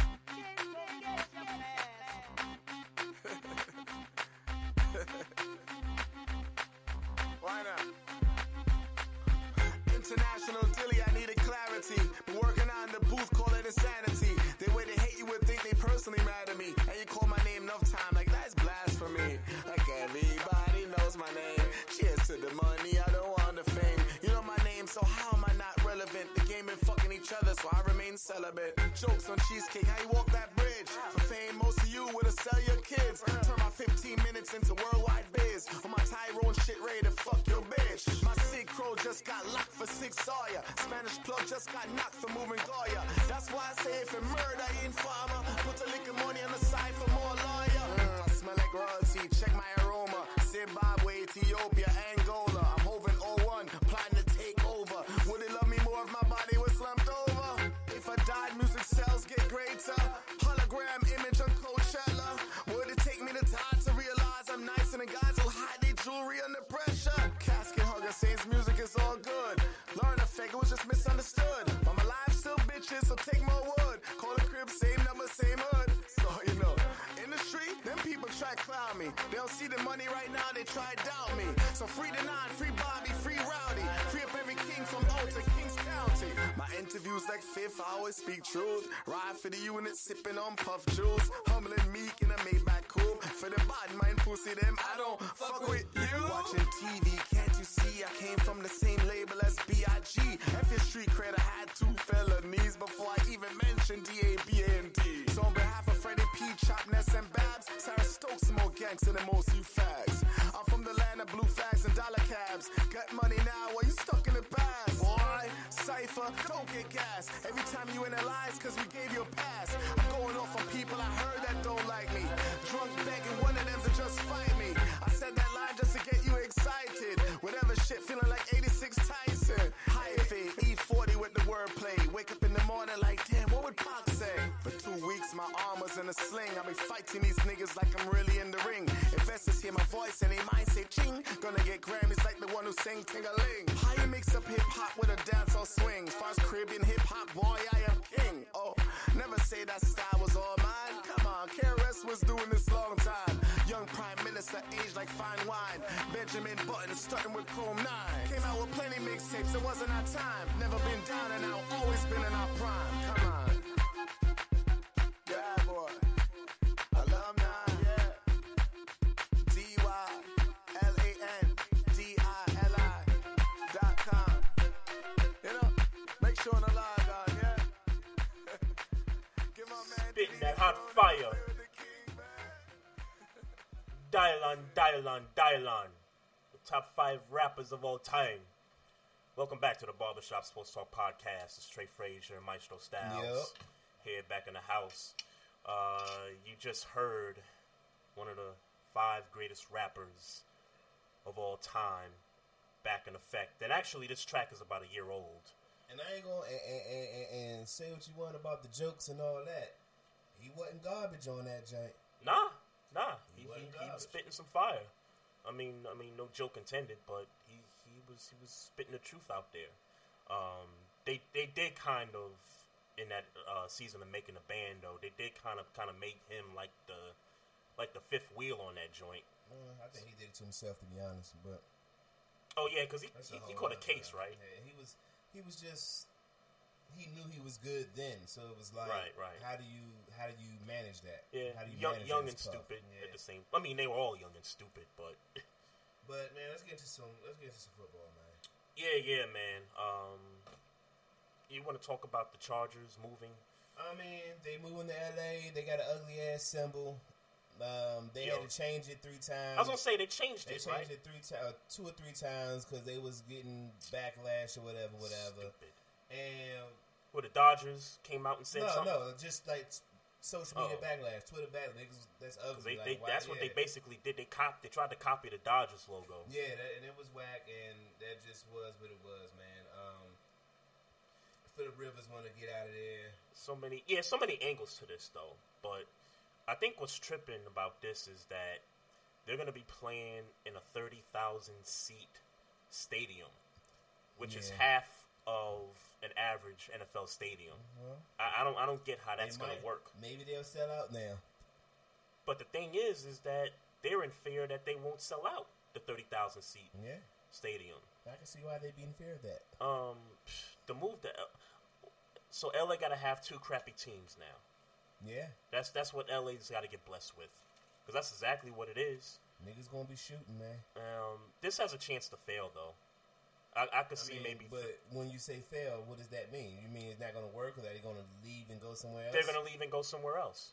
I kind of feel like that, because let's face it, you're in Los Angeles and there's a lot to do. It's Hollywood, it's lights, camera, action, and it's all that stuff. And you know, if you're a Laker fan or a Dodgers fan or any other of these teams that have been in LA for a number of years, you want a winner, and you're not gonna come to the stadium and watch crappy football teams. Right. I mean, it's bad enough they had to do it last season. Now they got to do it to two teams. Yeah, that's crappy.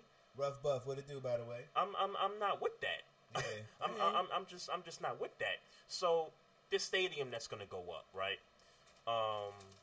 In Inglewood, I think they're gonna share the stadium and all that stuff.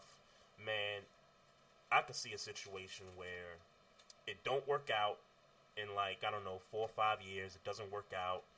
Maybe they don't put a winning product on the field. Maybe the revenue's not coming in as quickly as they would like it to.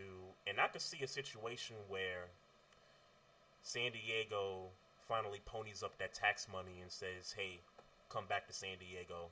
We're going to build a new stadium." I could see a situation like that. But I got to give credit to the fans in San Diego, because they said, "No, we're not going to front a tax bill for the stadium. You guys are billionaires. Y'all got all these dollars and cents, and y'all need to build a stadium yourself." Basically be Jerry Jones. And I get Jerry Jones is the richest NFL owner in the league. I get that. But he's that way because he earned it. Sure. But all these, and look, the revenue stream keeps going up every year. So it's not like these owners can't, and even if they don't have the money up front, they can loan the money from somewhere, I'm sure. They got money underneath their mattresses someplace. They got money in the safe somewhere. They could pay for these stadiums themselves. This sets a bad precedent in my eyes. Because next thing you know, and we talked about this, Maestro, the league wants new stadiums now. Dallas Cowboys set a precedent. Everybody has to have a Jerry World now. Yeah. And let's face it. Let's say a few years from now, they tell Pittsburgh, "Hey, you gotta get a new stadium," and the city of Pittsburgh can't afford it, or the taxpayers will say, "No, you gonna move the Steelers out of Pittsburgh?" If that happens, I see a major riot happening if that happens. I understand you speaking in hypotheticals, but let's be very clear. If Arun decided he wanted to get a new stadium, all he had to do is put up a GoFundMe page, and he'd raise the funds for a new stadium. But that's how real Steelers fans are. Well, sure. No, I mean, in some cities that can work. In other cities, it might not work. That's gonna work in Pittsburgh. But like a Buffalo. Yeah, Buffalo's a better example because the fan base ain't as lively as, say, Pittsburgh or. You mean from the standpoint of support? I kind of disagree with that. But Bills fans show support for the team. Dog, when have you ever seen a Buffalo Bills stadium? I mean, a Buffalo Bills road game where Buffalo Bills flood out a road game. Oh, well, I mean, I'm just talking about the support. I'm talking about support. Well, you're talking about road support. I'm talking about fan support. Period. The Pittsburgh Steelers have one of the, and this is, and be clear, this ain't just me saying because it's the Pittsburgh Steelers. Right. It's they have. I'm not even saying they're the best fan base in the league. Right. They're top 3 though. Their fan base is real. Well, no, I would say the Steelers fans are probably the realest fans in the NFL. They travel, they support, they travel. I mean, sometimes they're road games could be home games. It gets that real. Kansas City almost was a damn home game. Sure. If you saw the stands, it was damn near a home game. I don't know. I mean, it was pretty close to a home I game. don't know about that. I saw the crowd in there. They even made a report about it before the game started. I don't know about that. I mean, if you go to some place like in Florida, like if you play the Dolphins or the Bucks or something, then yeah, they take over those stadiums. But a place like Kansas City. Matter of fact, I mean, you know, I'll never forget in D.C. when they come to D.C. Yes, they took over FedEx Field. Yeah, I agree with you but there. That's not, we take over road stadiums. We've been known to do that. And you're one of maybe 2 or 3 teams that does that, which is why I say I think and Rough Buff, get in here, you know, because you're a Buffalo Bills fan. I think Bills fans are supportive of the team. I'm not saying they're not supportive. I'm saying there's levels to the shit. Oh yeah, sure. And another level could be is that it's the city of Buffalo, and they might not have the funding to build a new stadium. Thus, they might go to Toronto or they might go someplace else. There's just certain cities that maybe are capable of putting a new stadium together, and then there's those smaller cities that might not be able to do that. So for the Charger fans, and I saw the videos where they was bringing their Charger paraphernalia to the facility and basically burning it up, and you know, all that good stuff. Hey man, feel for you guys. I don't know why they're going to LA, but you know, I guess it's down the road. I guess, but apparently those 2 cities hate each other. They hate each other from what I've been hearing. You know, but San Diego seems like a nice place to visit. And San Diego, did they hire a coach yet? They hired Anthony Lynn, the black coach from Buffalo. Yep. He was supposed to get the Buffalo job, though. Yeah, and Buffalo ended up hiring Sean McDermott. Yep. Right? Yep. Okay, so let's who else? The Broncos got Vance Joseph from the Dolphins. And I tweeted the other day, because it seemed like everybody was in high demand for Vance Joseph. And that's what it seemed like. And I was trying to understand why, and I couldn't get an answer as to why he was in such high demand as a defensive coordinator for the Miami Dolphins. Yeah, because their defense was atrocious at times. Like, what was it about him? I mean, like, if I ain't never heard of an affirmative action hire a time in my life, right? My God, what was so good about him where he was in high? Like, they was trying to fill a quota for real. Well, like a lot of teams. Like that ninja would probably say. He probably happy that he got it because he black. Oh, well, you know. Oh, by all means, look. Yeah, I got no problem getting a high off affirmative action. Yeah, I don't either. That ain't the issue. I don't either. I just wanted to, you know, that's got to be the reason. I mean, even with Anthony Lynn, I mean, what has Anthony Lynn done? Yeah, that. What did he coach in Buffalo? He's the guy that took over the offense like mid-season, I believe. Took over the off. Okay. They fired. Yeah, because Greg Roman, who's now with the Ravens, by the way. Not as an OC though. I don't care what he's there as. But, you had a reaction to it, so I'm just interested. I mean, he sucks. I mean, I know Mark. Y'all keep him on the wig. I read that. Yeah, which I don't agree with, but but we ain't talking about the Ravens right now. I'm just trying to understand what the Anthony Lynn. Man, the Rams. I'm looking at the list. But let's face it though. Are there that many big names out there? Right now. I mean, Kyle Shanahan might be one because of what he's doing in Atlanta. Kyle Shanahan is the biggest. Okay. And Josh McDaniels. Okay, yeah, that's another one. And Patricia, who coaches the defense in New England. Maybe he's another one. Yeah, I mean, I ain't too high on him, but I think people should be. Got the number one scoring defense in the league. I mean, I'd be high on him. Nah, I'm not high on him. I'm not gonna lie. I'm not high on him. But results are results. But here we are.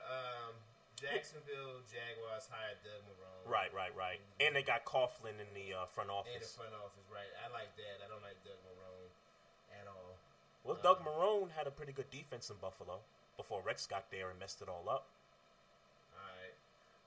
Yeah, I mean, there ain't nothing about that. Because that's what Jacksonville needs. They need to play defense, and they need a good defensive coach to get in there and straighten them boys out.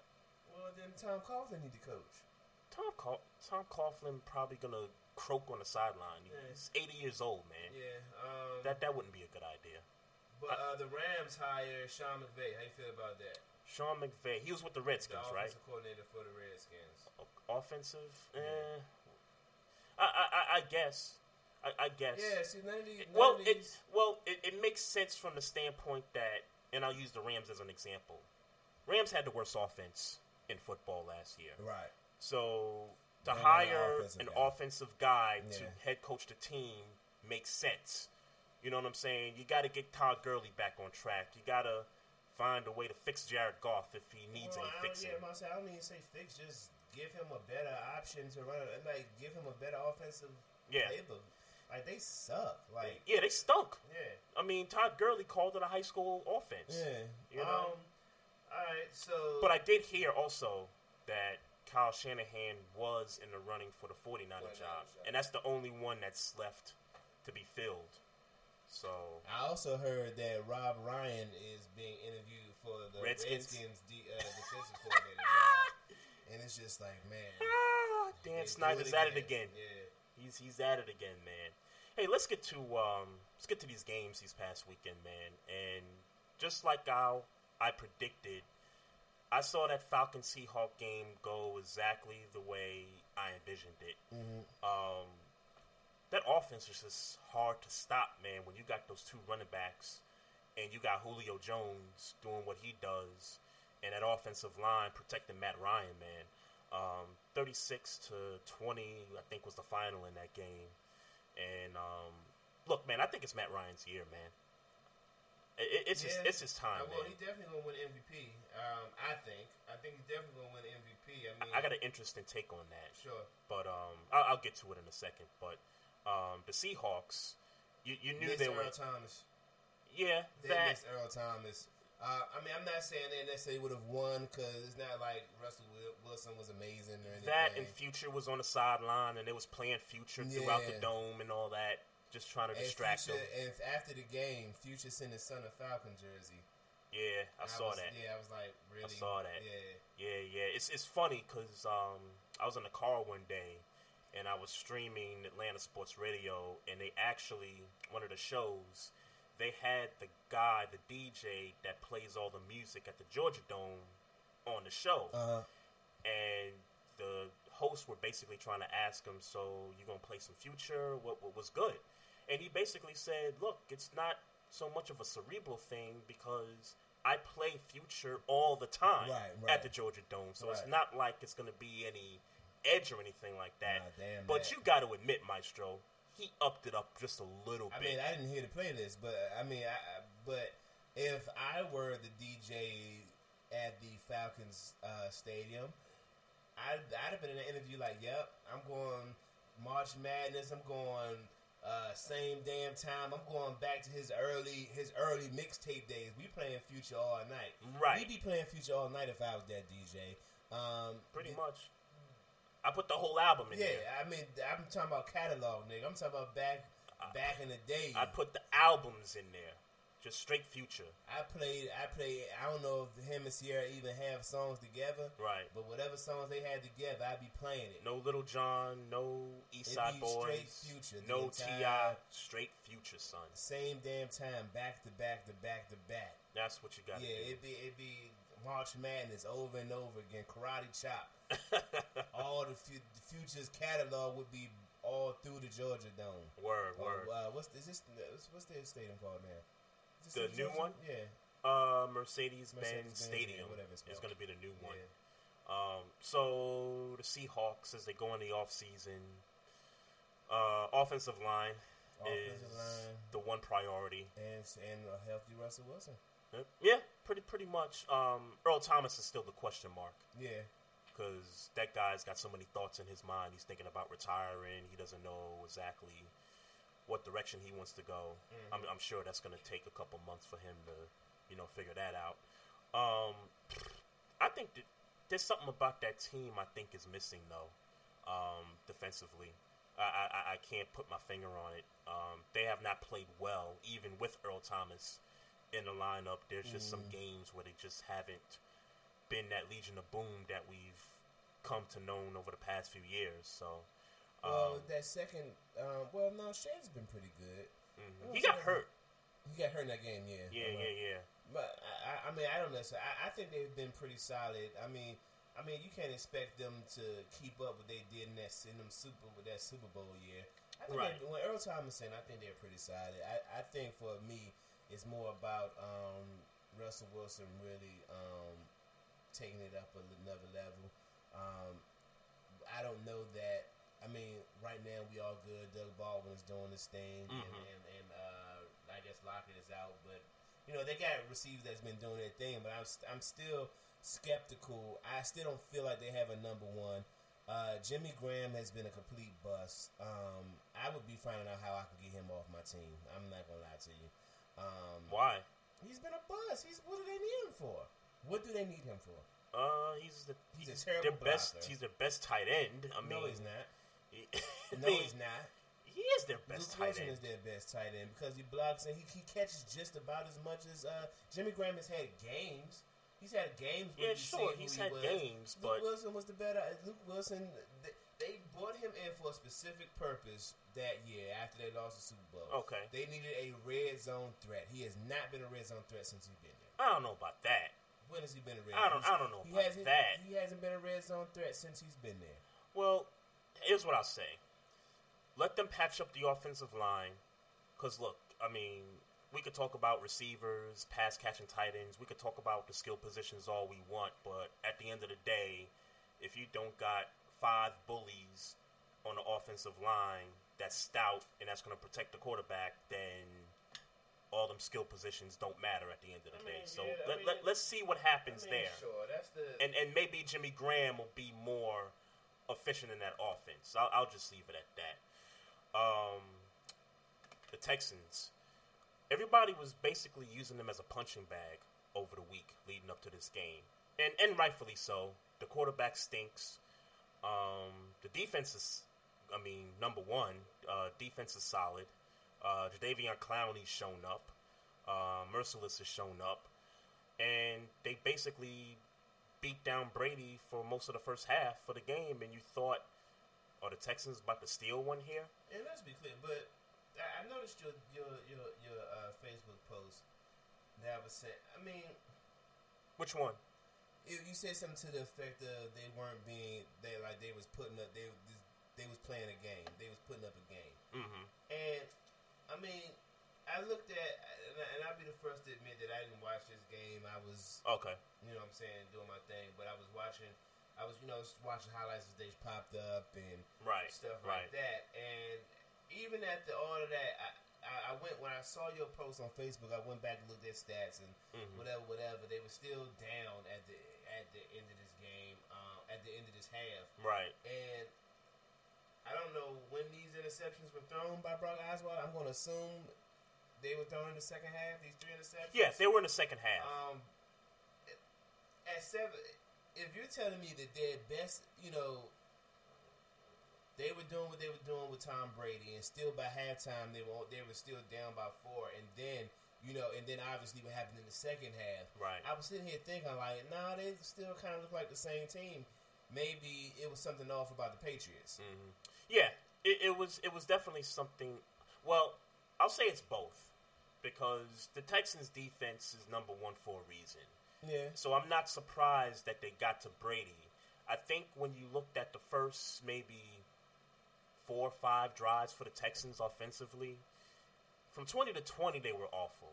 Mm-hmm. But they scored those points off of the turnover on special teams by the Patriots and the tipped interception that Brady threw.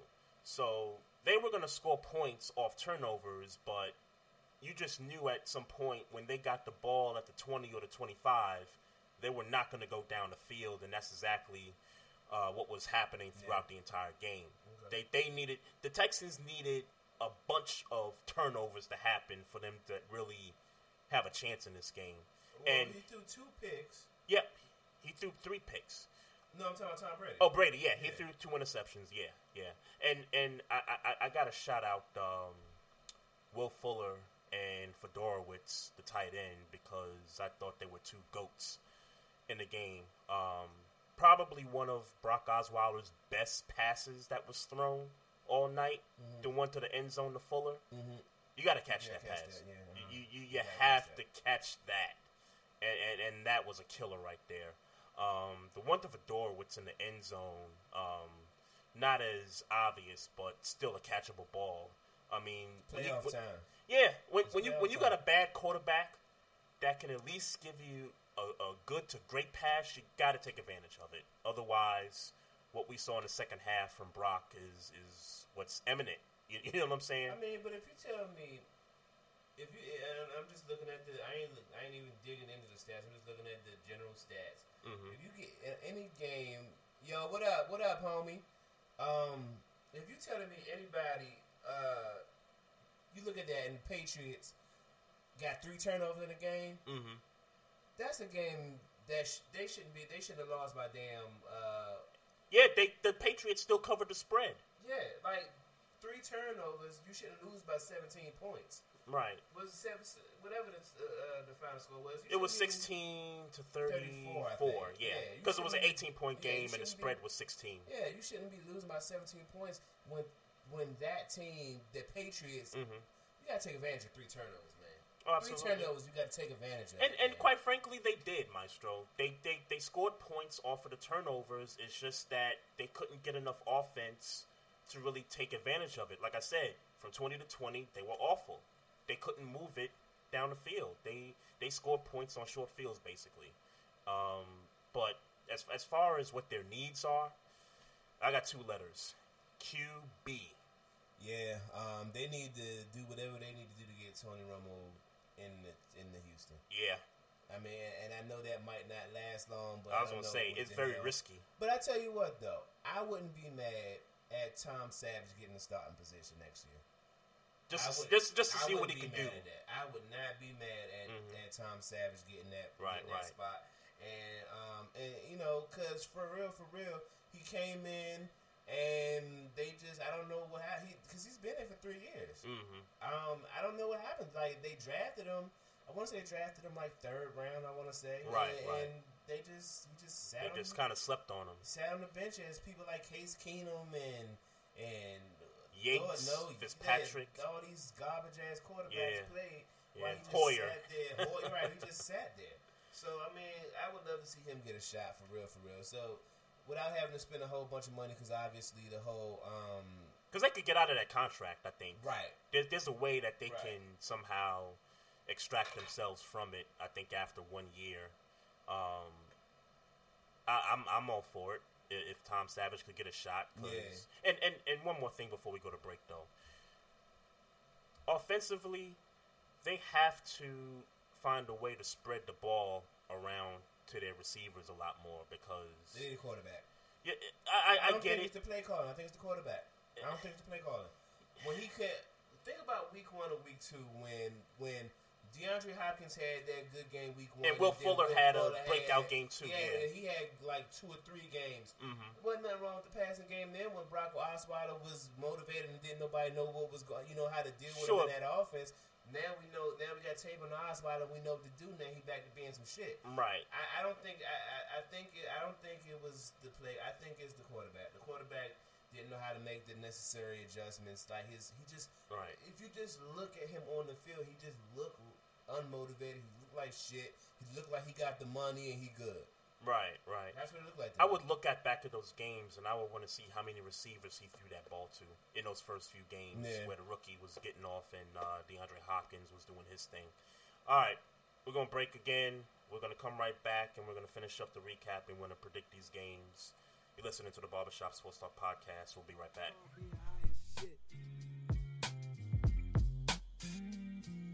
For hours.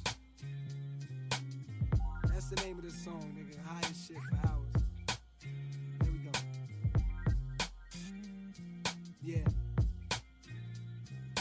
I'm American hypocrisy, oh let me count the ways. They came here seeking freedom, then they end up owning slaves. Justified it using Christianity, which says religion don't mean shit, there's too much ego in the way. That's why ISIS is a crisis. But in reality, this country do the same shit. Take a life and call it righteous. Remember when Bin Laden got killed, supposedly, in a hotel lobby after a show. Was noticing these white ladies watching CNN covering the action. They read the headline and then they all started clapping. As if LeBron had just scored a basket at the buzzer. I stood there for a second, watched them high-five each other. For real? I thought this was thou shalt not kill, but police still letting off on niggas in the Ville, claiming that he reached for a gun. They really think we dumb and got a death wish. Now somebody's son is laying breathless. When I was a little boy, my father lived in Texas. Pulled up in Toyota, drove that bitch like it was Lexus. Put my bag in his trunk and headed off for Dallas. Out there for the summer, feeling just like I was Alice. Lost in the wonderland where niggas still suffering, just like they was back home, and that's wrong. So now it's fuck the government. They see my niggas struggling and they don't give a fuck at all, and that's wrong. Yeah.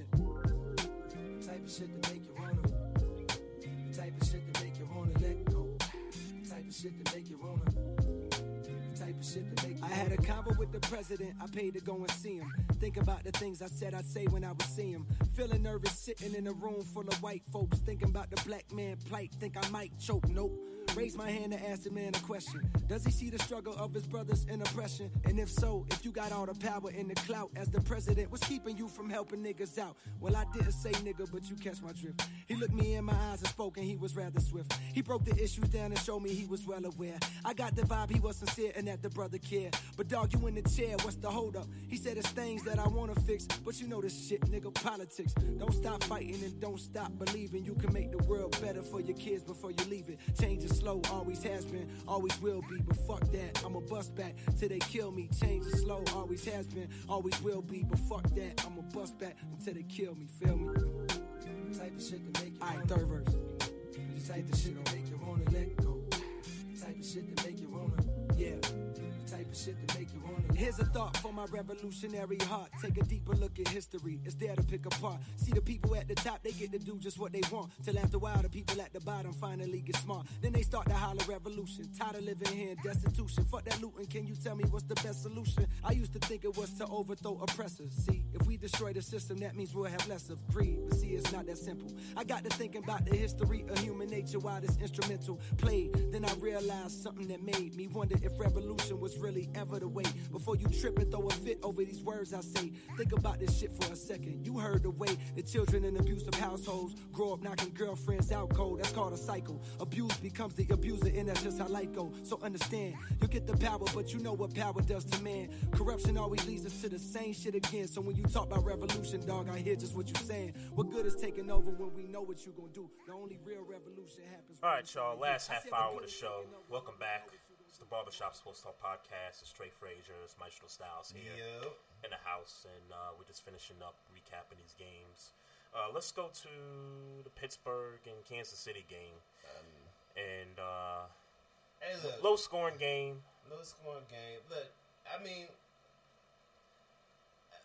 I would love for you to set all that up, but fuck all that. I mean, let me be candid first.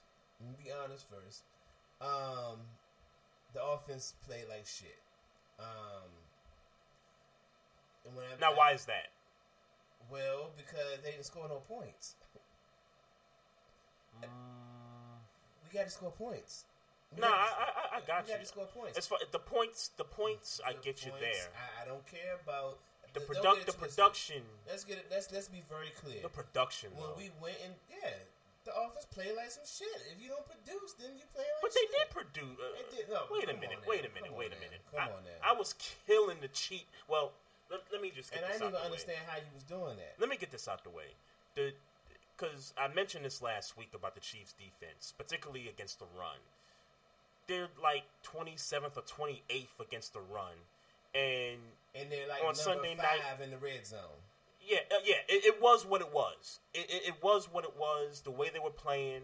I know Ben converted some big third downs. The one to AB, I think it was like a 50-something yarder. Ben converted, that one and then the one at the end of the game. Those were the two.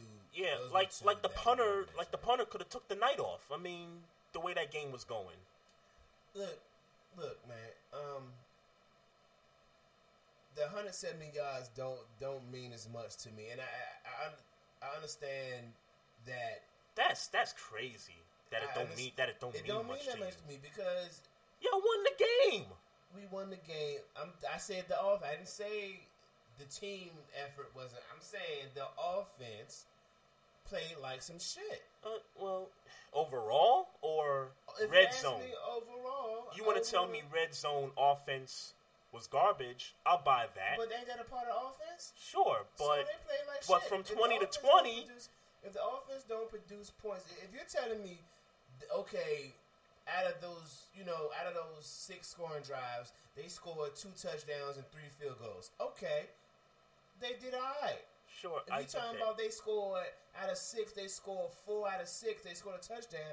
All right, they played a good offensive game. They didn't score not near a touchdown. I get that. No, that's bad. That's bad. Red zone. The red zone was bad. And I don't care. But if you're asking me to rate the overall offense, they played like some shit. I can't say that for real. Yeah, well, when you're running back, the best running back in the league gets 170 yards. He's the best running back in the league because you played against a number 27 ranked rushing defense. Sure, and you watched it. Dog. Again, it was what it was. Skipping. He was skipping. He was literally. That's what he does. No. This was He was literally. I don't even know the fucking word. He was literally trolloping. He does that. He was no. This is different. No, he was literally trolloping, like about to pick up a flower off the fucking field before he cut through the hole. Nah. He was literally about to pick up a flower and smell a flower on the field before the hole opened up. They had Alejandro Villanueva slow ass pulling. Okay, but come on now. No, I hear you. That Russian defense is terrible. Ben Roethlisberger wasn't good. I ain't gonna say he was terrible, but he wasn't great. He wasn't. Yeah, he was average. He was average.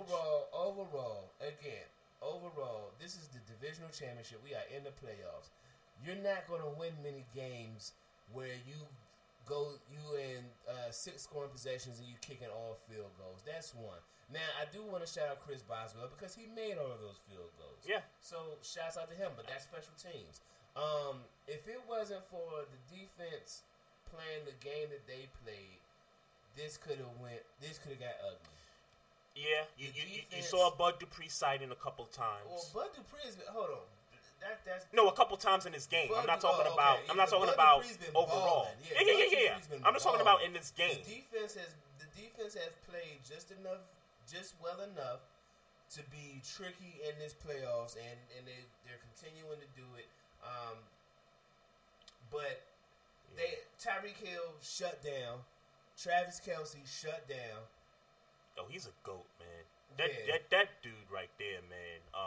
The push in the back to Cockrell that got him flagged for 15 yards, and then to not show up in the second and third quarter after he was trying to ball in the first quarter, man. He hurt his team, and I give you another cat who's a GOAT. I posted this that when I started to see what the Chiefs was going to do, and I knew the Chiefs didn't have enough decoy plays to win this game. Meaning, everything. Yeah, I saw your post. Everything on that. Everything that was positive yardage came off of Tyreek Hill decoy. Like he's sprinting down on the other side in motion. Like I love the shuffle pass to Kelce. Like all of it was predicated on the fact that they knew we were going to focus on stopping Tyreek Hill, and which was smart. Yeah, real smart. Nah, the defense was, definitely. But the defense was good enough to not let too much come out of it. Right, I mean, they got in the red zone that first drive, and and even that touchdown was he ran down. Tyreek Hill went into motion. Yep. Everybody thinking there's going to be something with Tyreek Hill. Right. And Albert Wilson right there in the pocket. So, yeah. As far as those decoy plays that the Chiefs had, and I saw your post about that, but watching the game overall, I felt like they had the plays to make it work. It's just they didn't execute well enough to really keep the drives going. And then you had, like I talked about, the Kelsey penalty where he pushed Cockrell in the back. And then you had the one holding call on Eric Fisher. I think he plays left guard or left tackle. Yeah, he had the holding penalty. And then he had the holding penalty on that 2-point conversion, which I think cost them the game right there because the way the game was going, it was as if the Chiefs were never going to, the defense that is, they were never going to get off the field. And when they didn't convert that 2-point conversion with like 2 minutes and 40-something seconds left, you just knew right there, that's it for the Chiefs. That's all she wrote. But I'm not going to lie to you. Had they got that 2-point conversion, I was fully confident that we was going to drive and at bare minimum get that field goal for the game. Right. No, I get that part. That I wasn't so much concerned with that. Again, it was for me too much throwing in the red zone. It's no reason. Like the tip play when he batted the ball and Eric Berry intercepted it. Right. I mean, I would guess that he saw the single coverage down. He wanted to get the ball to Antonio Brown because it's Antonio Brown. But you got to understand what you checked out of. Right. He possibly checked out of Le'Veon Bell, who was running, probably averaging about 5 yards a carry, who against a 27th ranked defense, rush defense, I didn't see any purpose to check out of that just because you thought you saw single coverage and because you feel like you need to force feed Antonio Brown the ball when Le'Veon Bell was running the ball so well and continue to do it throughout the game. So that it's just little stuff like that. No, sure, I get it, but at the same time, if that play works, then you're like, oh, okay, it's a success. Because you're not gonna have Ben throw it 10 times throughout the game. You're just not gonna have that unless Le'Veon is really tearing it up. And he wasn't 170 yards, and again he didn't score. So he didn't score because he checked out of it that damn play in the red zone, and instead of handing the ball to Le'Veon Bell, he tried to throw a fade route to fucking Antonio Brown when he should have handed it off to Le'Veon Bell. Well, it's either here no. I mean, it's 50-50. It's either here nor there. Sometimes those plays work, and when you're Ben Roethlisberger, chances are it's a real simple. You're gonna live with that. It's a real simple thing, and I know it sounds like I'm nitpicking right now, but it's no reason. You didn't hand him the ball 30 times in this game. It would have not killed you to hand him the ball 35 times. I get it. Period. Period. And I don't know if you have anything else to add to this game, but it was the same situation with the Dallas and Green Bay game. Yes. Now you're talking about the interception. No, I'm talking about the lack of committing to the run. Yes. Especially when you're dealing with a defense that doesn't play the run well. Yes. Or when you're dealing with a top back in the league. Right. I mean, if we're talking about Le'Veon is one or Zeke is one, however you want to flip it. If you want to say one away, you're talking about the best backs in the league playing against defenses that aren't necessarily great rush defenses. Right. And they not getting the ball enough. And you look at Ezekiel Elliott and say, okay, well, he got the ball 20 times, 20 carries. There's no reason why he shouldn't have had 35 carries in this game. The same thing for Le'Veon, and I get it. He had 30. I'm not saying, I'm not taking that from. Right. You know what I'm saying? He should have had 35 carries, and particularly at bare minimum 31 on that play when Ben Roethlisberger checked out. I can't beat up the Cowboys too much because look, let's face it. The Cowboys' defense basically was a no-show for the first 3 drives. It was a 21-3 game. And usually when you're down by that much, most coaches are like, okay, let's just scrap the game plan. We got to throw to get back in this game. But I give them a little bit of credit because they stuck with the run for the most part. Now, I'm talking about the play where Dak throws that side pass and it gets picked off. I think it was like it was the third quarter, I think. And it was like a 2nd and 1 or a 3rd and 1 or something like that. And yeah, sure. If it's 2nd and 1, yeah, give it to the running back. I don't want to throw a side pass or a 5-yard throw So yeah, absolutely. I would like to run the football on a 2nd and 1, no doubt about it. But I'm not going to kill them too much because they didn't panic when they were down 21-3. They still kept giving Ezekiel the ball in certain moments, and they were allowing to get themselves back in the game. Actually, tie the game 28-28, go down by 31-28, and then tie it again at 31-31. And at that point, you thought this was just going to go to overtime. At that point, Aaron Rodgers, man, that nigga's real. That is a real nigga, man. Hey, look, I'm done. Because we done caught some back flack in these shows talking about Aaron Rodgers. He a white quarterback. Wah. Yeah. We got some people that hate white quarterbacks on here. Cam Newton. Look. Hey, look. Aaron Rodgers is the fucking best quarterback in the league. Yep, hands down. Hands down. It is not close.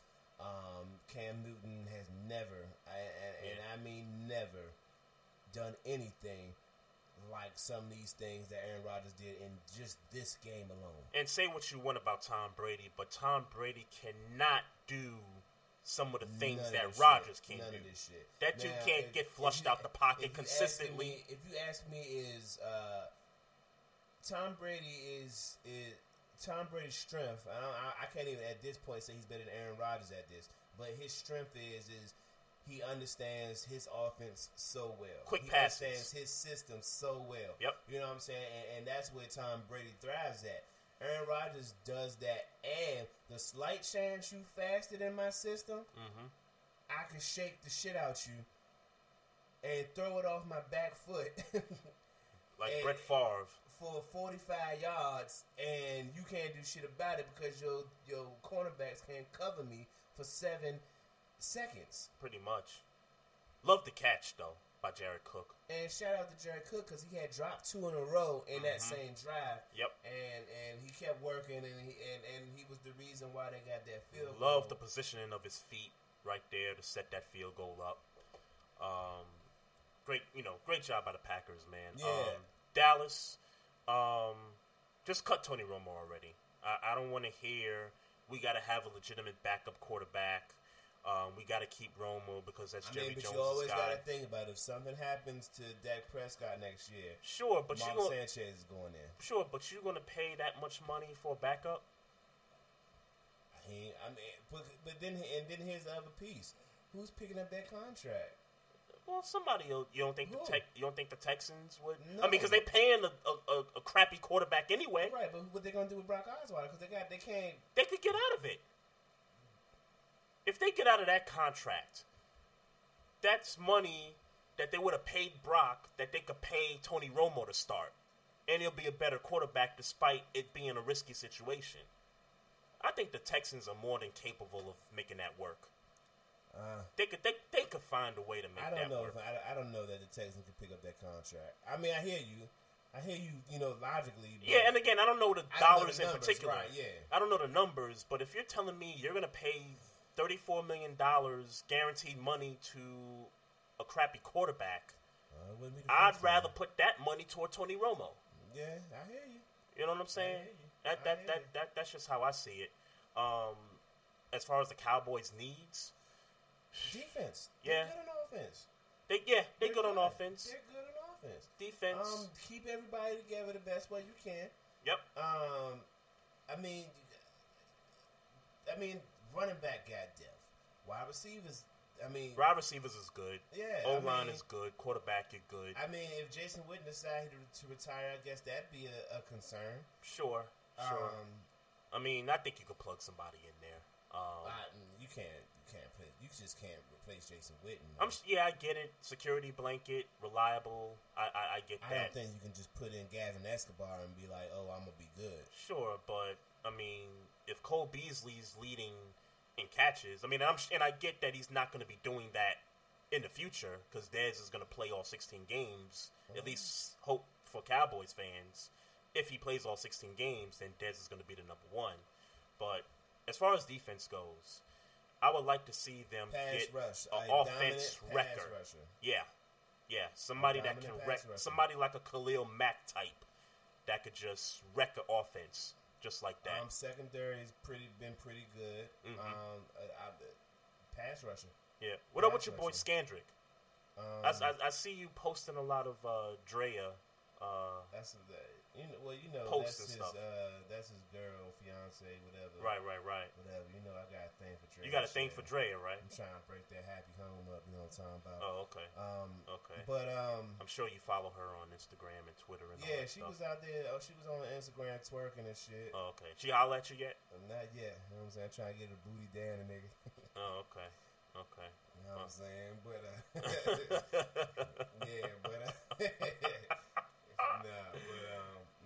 Scandrick. Scandrick old man. He getting his paper though. Yeah. He getting his paper, but he definitely getting up there in age.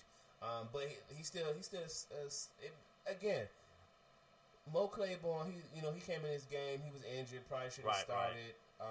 But I can't forget about the guys that got suspended.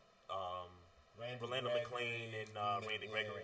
I can't forget about those guys. Yeah, and I don't know but I don't know if those guys can be the dominant pass rushers that they need. But Right. And Gregory got another suspension, right?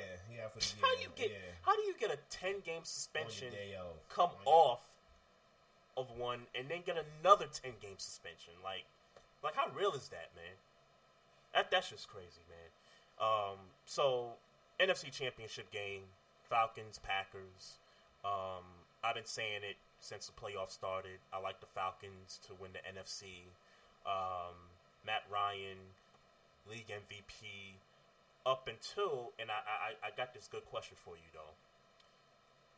I could see a scenario where if the Packers win this game, Aaron Rodgers might be able to steal MVP from Matt Ryan. Yeah, I could see that, but if to my understanding, it's based on the regular season. I get it. And obviously we say that, and obviously if that happened and the voting hadn't happened yet, you could see why somebody would say, "Oh, Aaron Rodgers, you won," and based it on the playoffs, but we would never know what it was based off. So sure, you know what I'm saying. But the rule is, for justice purposes. But the rule is, it was based off of the regular season. If it's based off the regular season, it's Matt Ryan for me. Yeah. I'm with you. It's with Matt Ryan. for me. But I'm hip. I could understand if somebody said, "Oh, he beat," he might steal MVP in this game. He can steal MVP. I could see that happening. If I could see that happening. Like if this turns out, if you remember the game, maybe was it 6 years ago? They met in the playoffs when the Packers was on their run to the Super Bowl, and it was catching them pick sixes. I think Tramon Williams had a pick six, and Aaron Rodgers was basically balling out, and they blew the Falcons out in a dome years ago. If this game turns out like that game, then it's like, okay, we know who the MVP is, even though they're probably not going to go by this playoff game. But in my eyes, if that happens, Aaron Rodgers is that nigga for me. Yeah. But Matt Ryan, I think it's his time. I think he gets it done. The running backs are going to do their thing. And the Packers defense, while they've been playing garbage, I mean, at least this past game, they kind of played like some garbage a little bit, particularly in the second half. They're injured. Yes, I agree with that. So, offensively, the Falcons got to take advantage of that. Yeah. They really need to go up early, and they need to continue to attack until send Vic Beasley. Get after the quarterback, which is going to be difficult because Rodgers is going to do his thing outside the pocket. We all know that.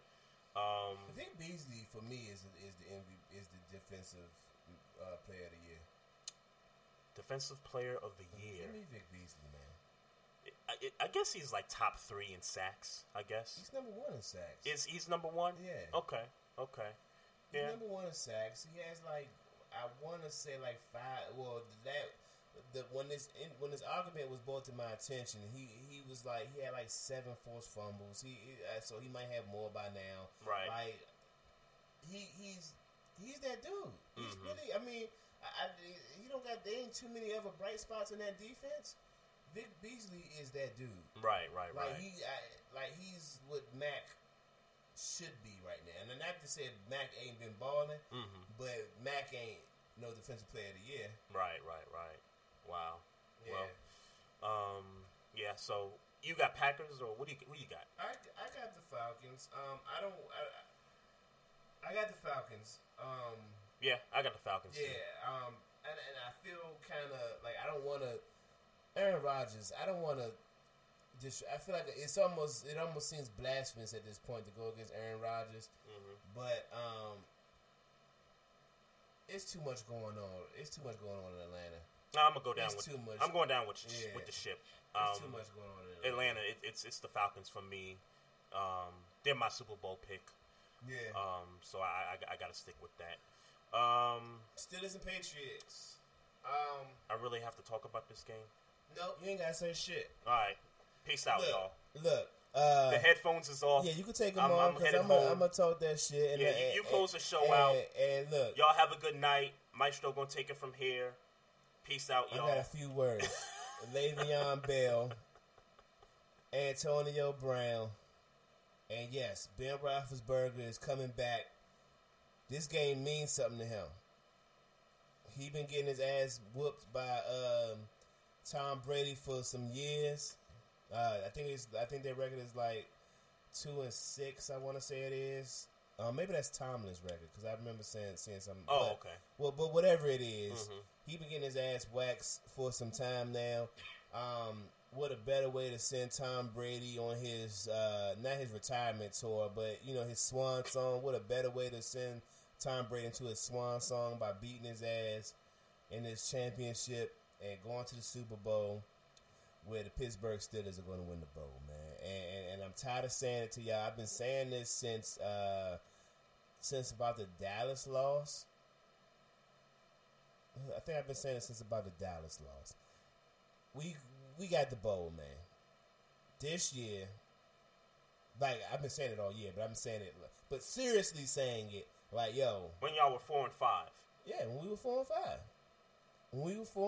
When you were at my house, when we watched the end of that Dallas-Pittsburgh game. All right, maybe I was wrong. You had said, man, that might cost us the playoffs right there. I said, okay, all right, so now I got to rethink this. And so now, I remember I'm not calling you a liar. I'm just saying. No. I'm going to kind of continue like the rest of your schedule. Okay. Here. So, and no, that's when the winning streak started after Dallas. Yes. That's when the winning streak started. So, you played the Browns twice. Everybody beats up on the Browns. It's whatever. Then you play the Colts without their best offensive weapon. Okay, and you take advantage. You play the Bengals without their best offensive weapon. Again, you take advantage. Your schedule is your schedule. I'll give you credit for the Giants game because the Giants went 11-5.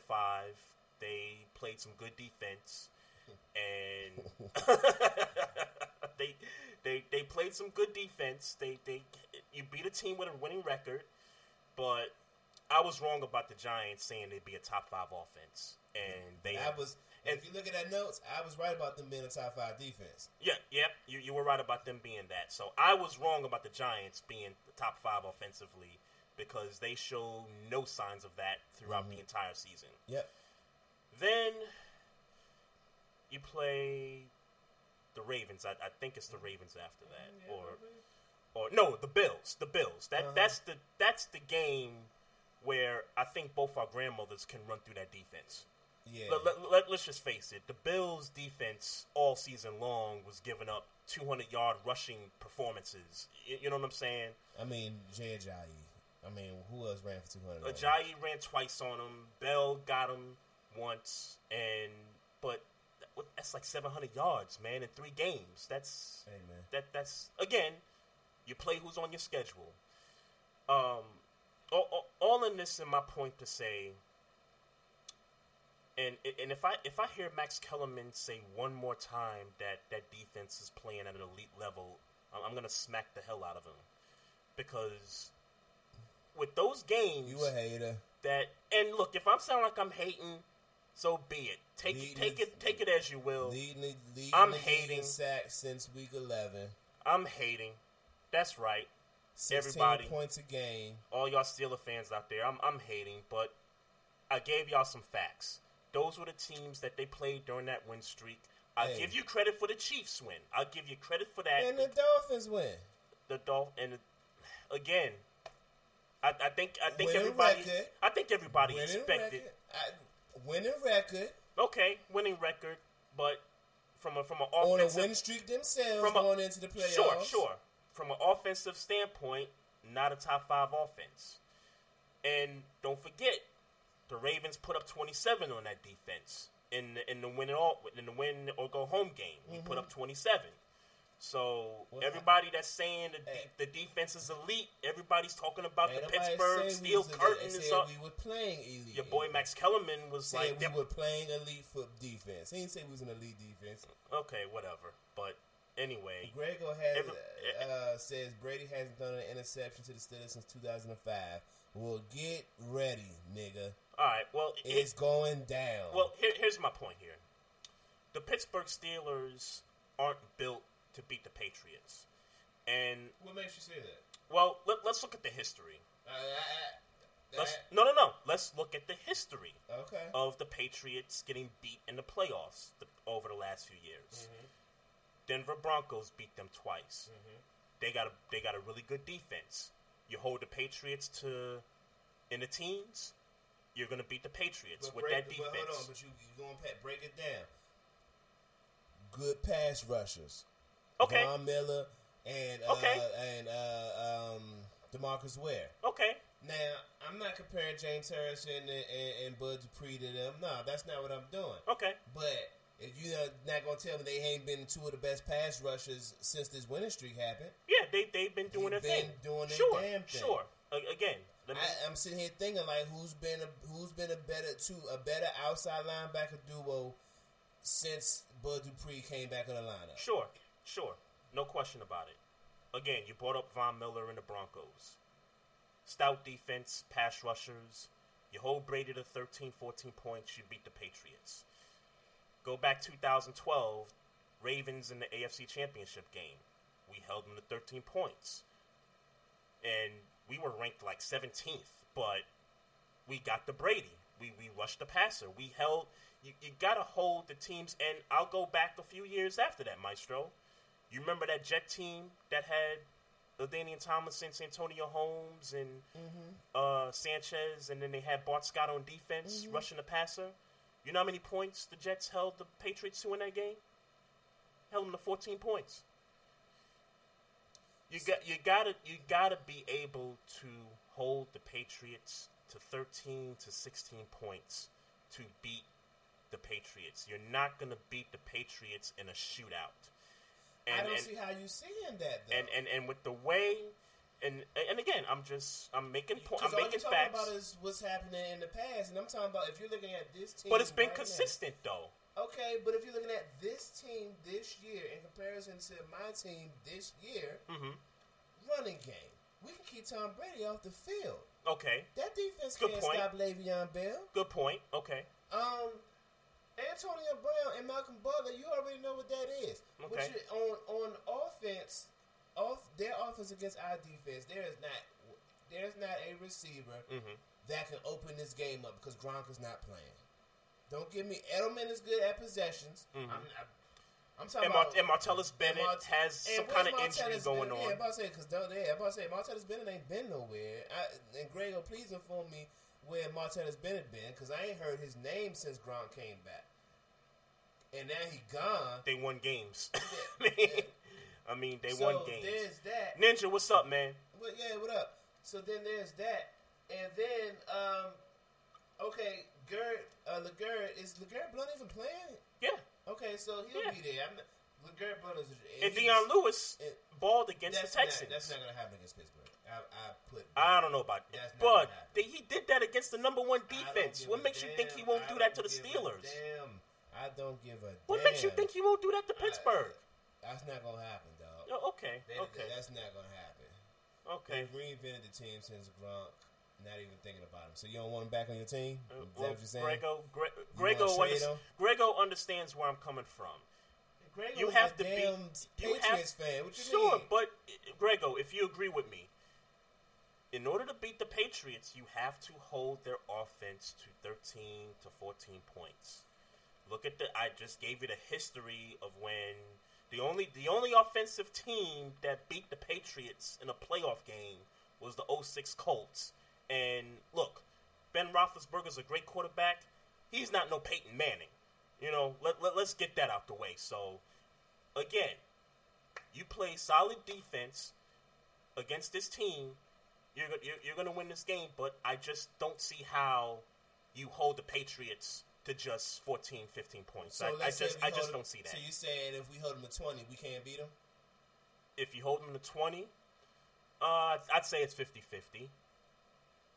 But again, you're in Foxborough. I'm saying if we hold them to 20 points, you telling me that Pittsburgh Steelers offense against that defense can't score 21.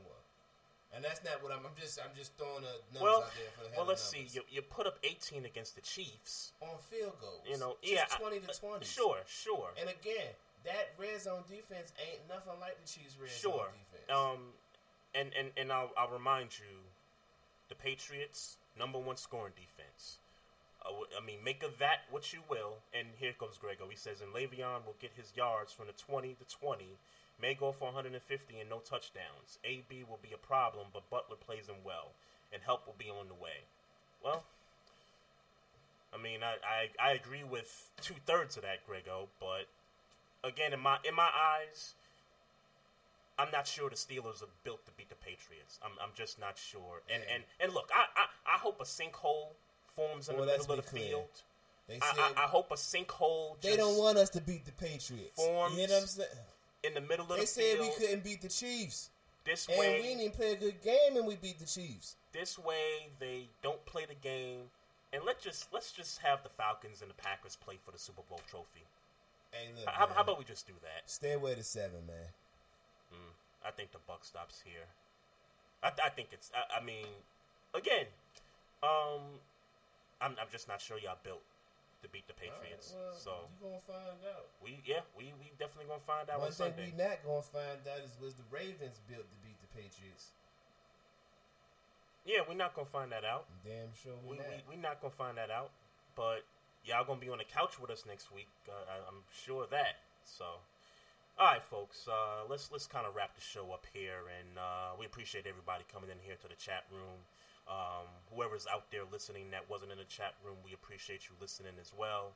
I also want to thank Janelle Henderson for coming on, spending some time with us, doing some basketball talk and all that good stuff.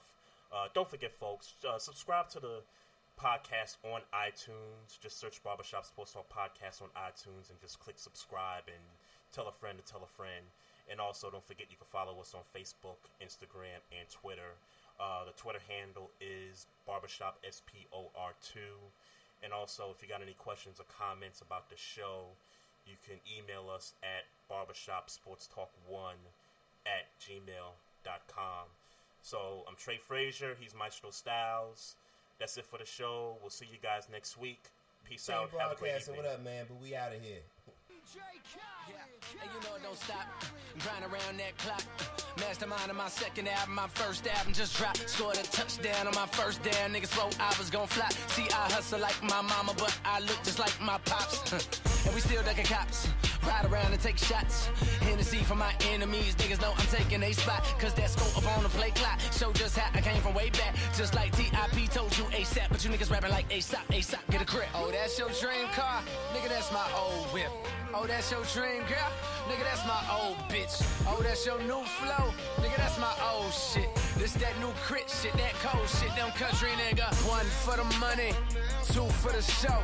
3 for them hoes saying anything go. They say they ready for whatever. They say they ready for whatever. I've been around the world, twice to be exact. 6 bad bitches and they lapped up in the back. They say they ready for whatever. They say they ready for whatever. Yo, Cruiser, shout out, look what we got. My bass beating it now. Out the old school, if my old school was supposed to bone your block. She broad show like she was supposed, and you up and on cause she bop. Cole, I hate to say it, but I got to say that I wish that they would just stop. So fuck these haters, fuck these hoes that ain't slamming doors on they drive. Y'all niggas too young to remember how the side used to be, but I'm not. So when it comes to snapping Cadillacs, Bodie, yo, but don't delicious, y'all pop. You thought Crip was here and off over the shit, bitch. Wait till my album drop. Get a good. Say that's your new car, nigga, that's my old slab. Say that's your new bitch, nigga, that's my old style. Oh, that's your new flow, that shit sounds so trash. This that new crit shit, that cold shit, them country niggas. Hold up. But don't forget about Compton, nigga. 1 for the money, 2 for the show, 3 for no limit, and the rest for death row. That means I've been about it, and this is the realest shit I ever wrote. And if anyone ever doubted, then they are the loudest of liars I know. I only desire to blow, she only desire to blow, and I hope that my dick is a whistling flute, and that's not the instrumental. Now pick up my coat.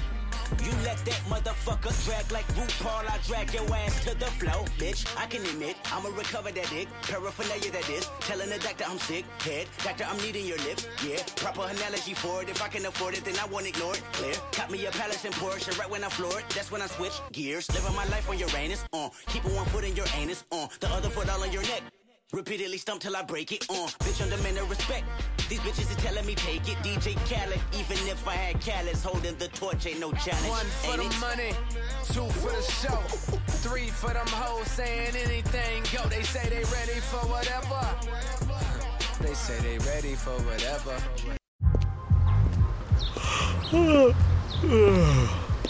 The only thing better than grinding all night for your side hustle is your roommate picking you up with Mickey D's breakfast. The perfect pickup deal. There's a deal for every morning at McDonald's. Right now, taste breakfast perfection when you get a warm and savory sausage McMuffin with egg for just $2.50. Price and participation may vary. Cannot be combined with combo meal.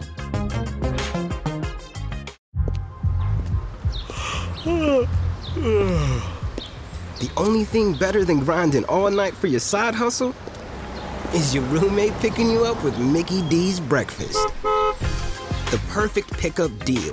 There's a deal for every morning at McDonald's. Right now, taste breakfast perfection when you get a warm and savory sausage McMuffin with egg for just $2.50. Price and participation may vary. Cannot be combined with combo meal.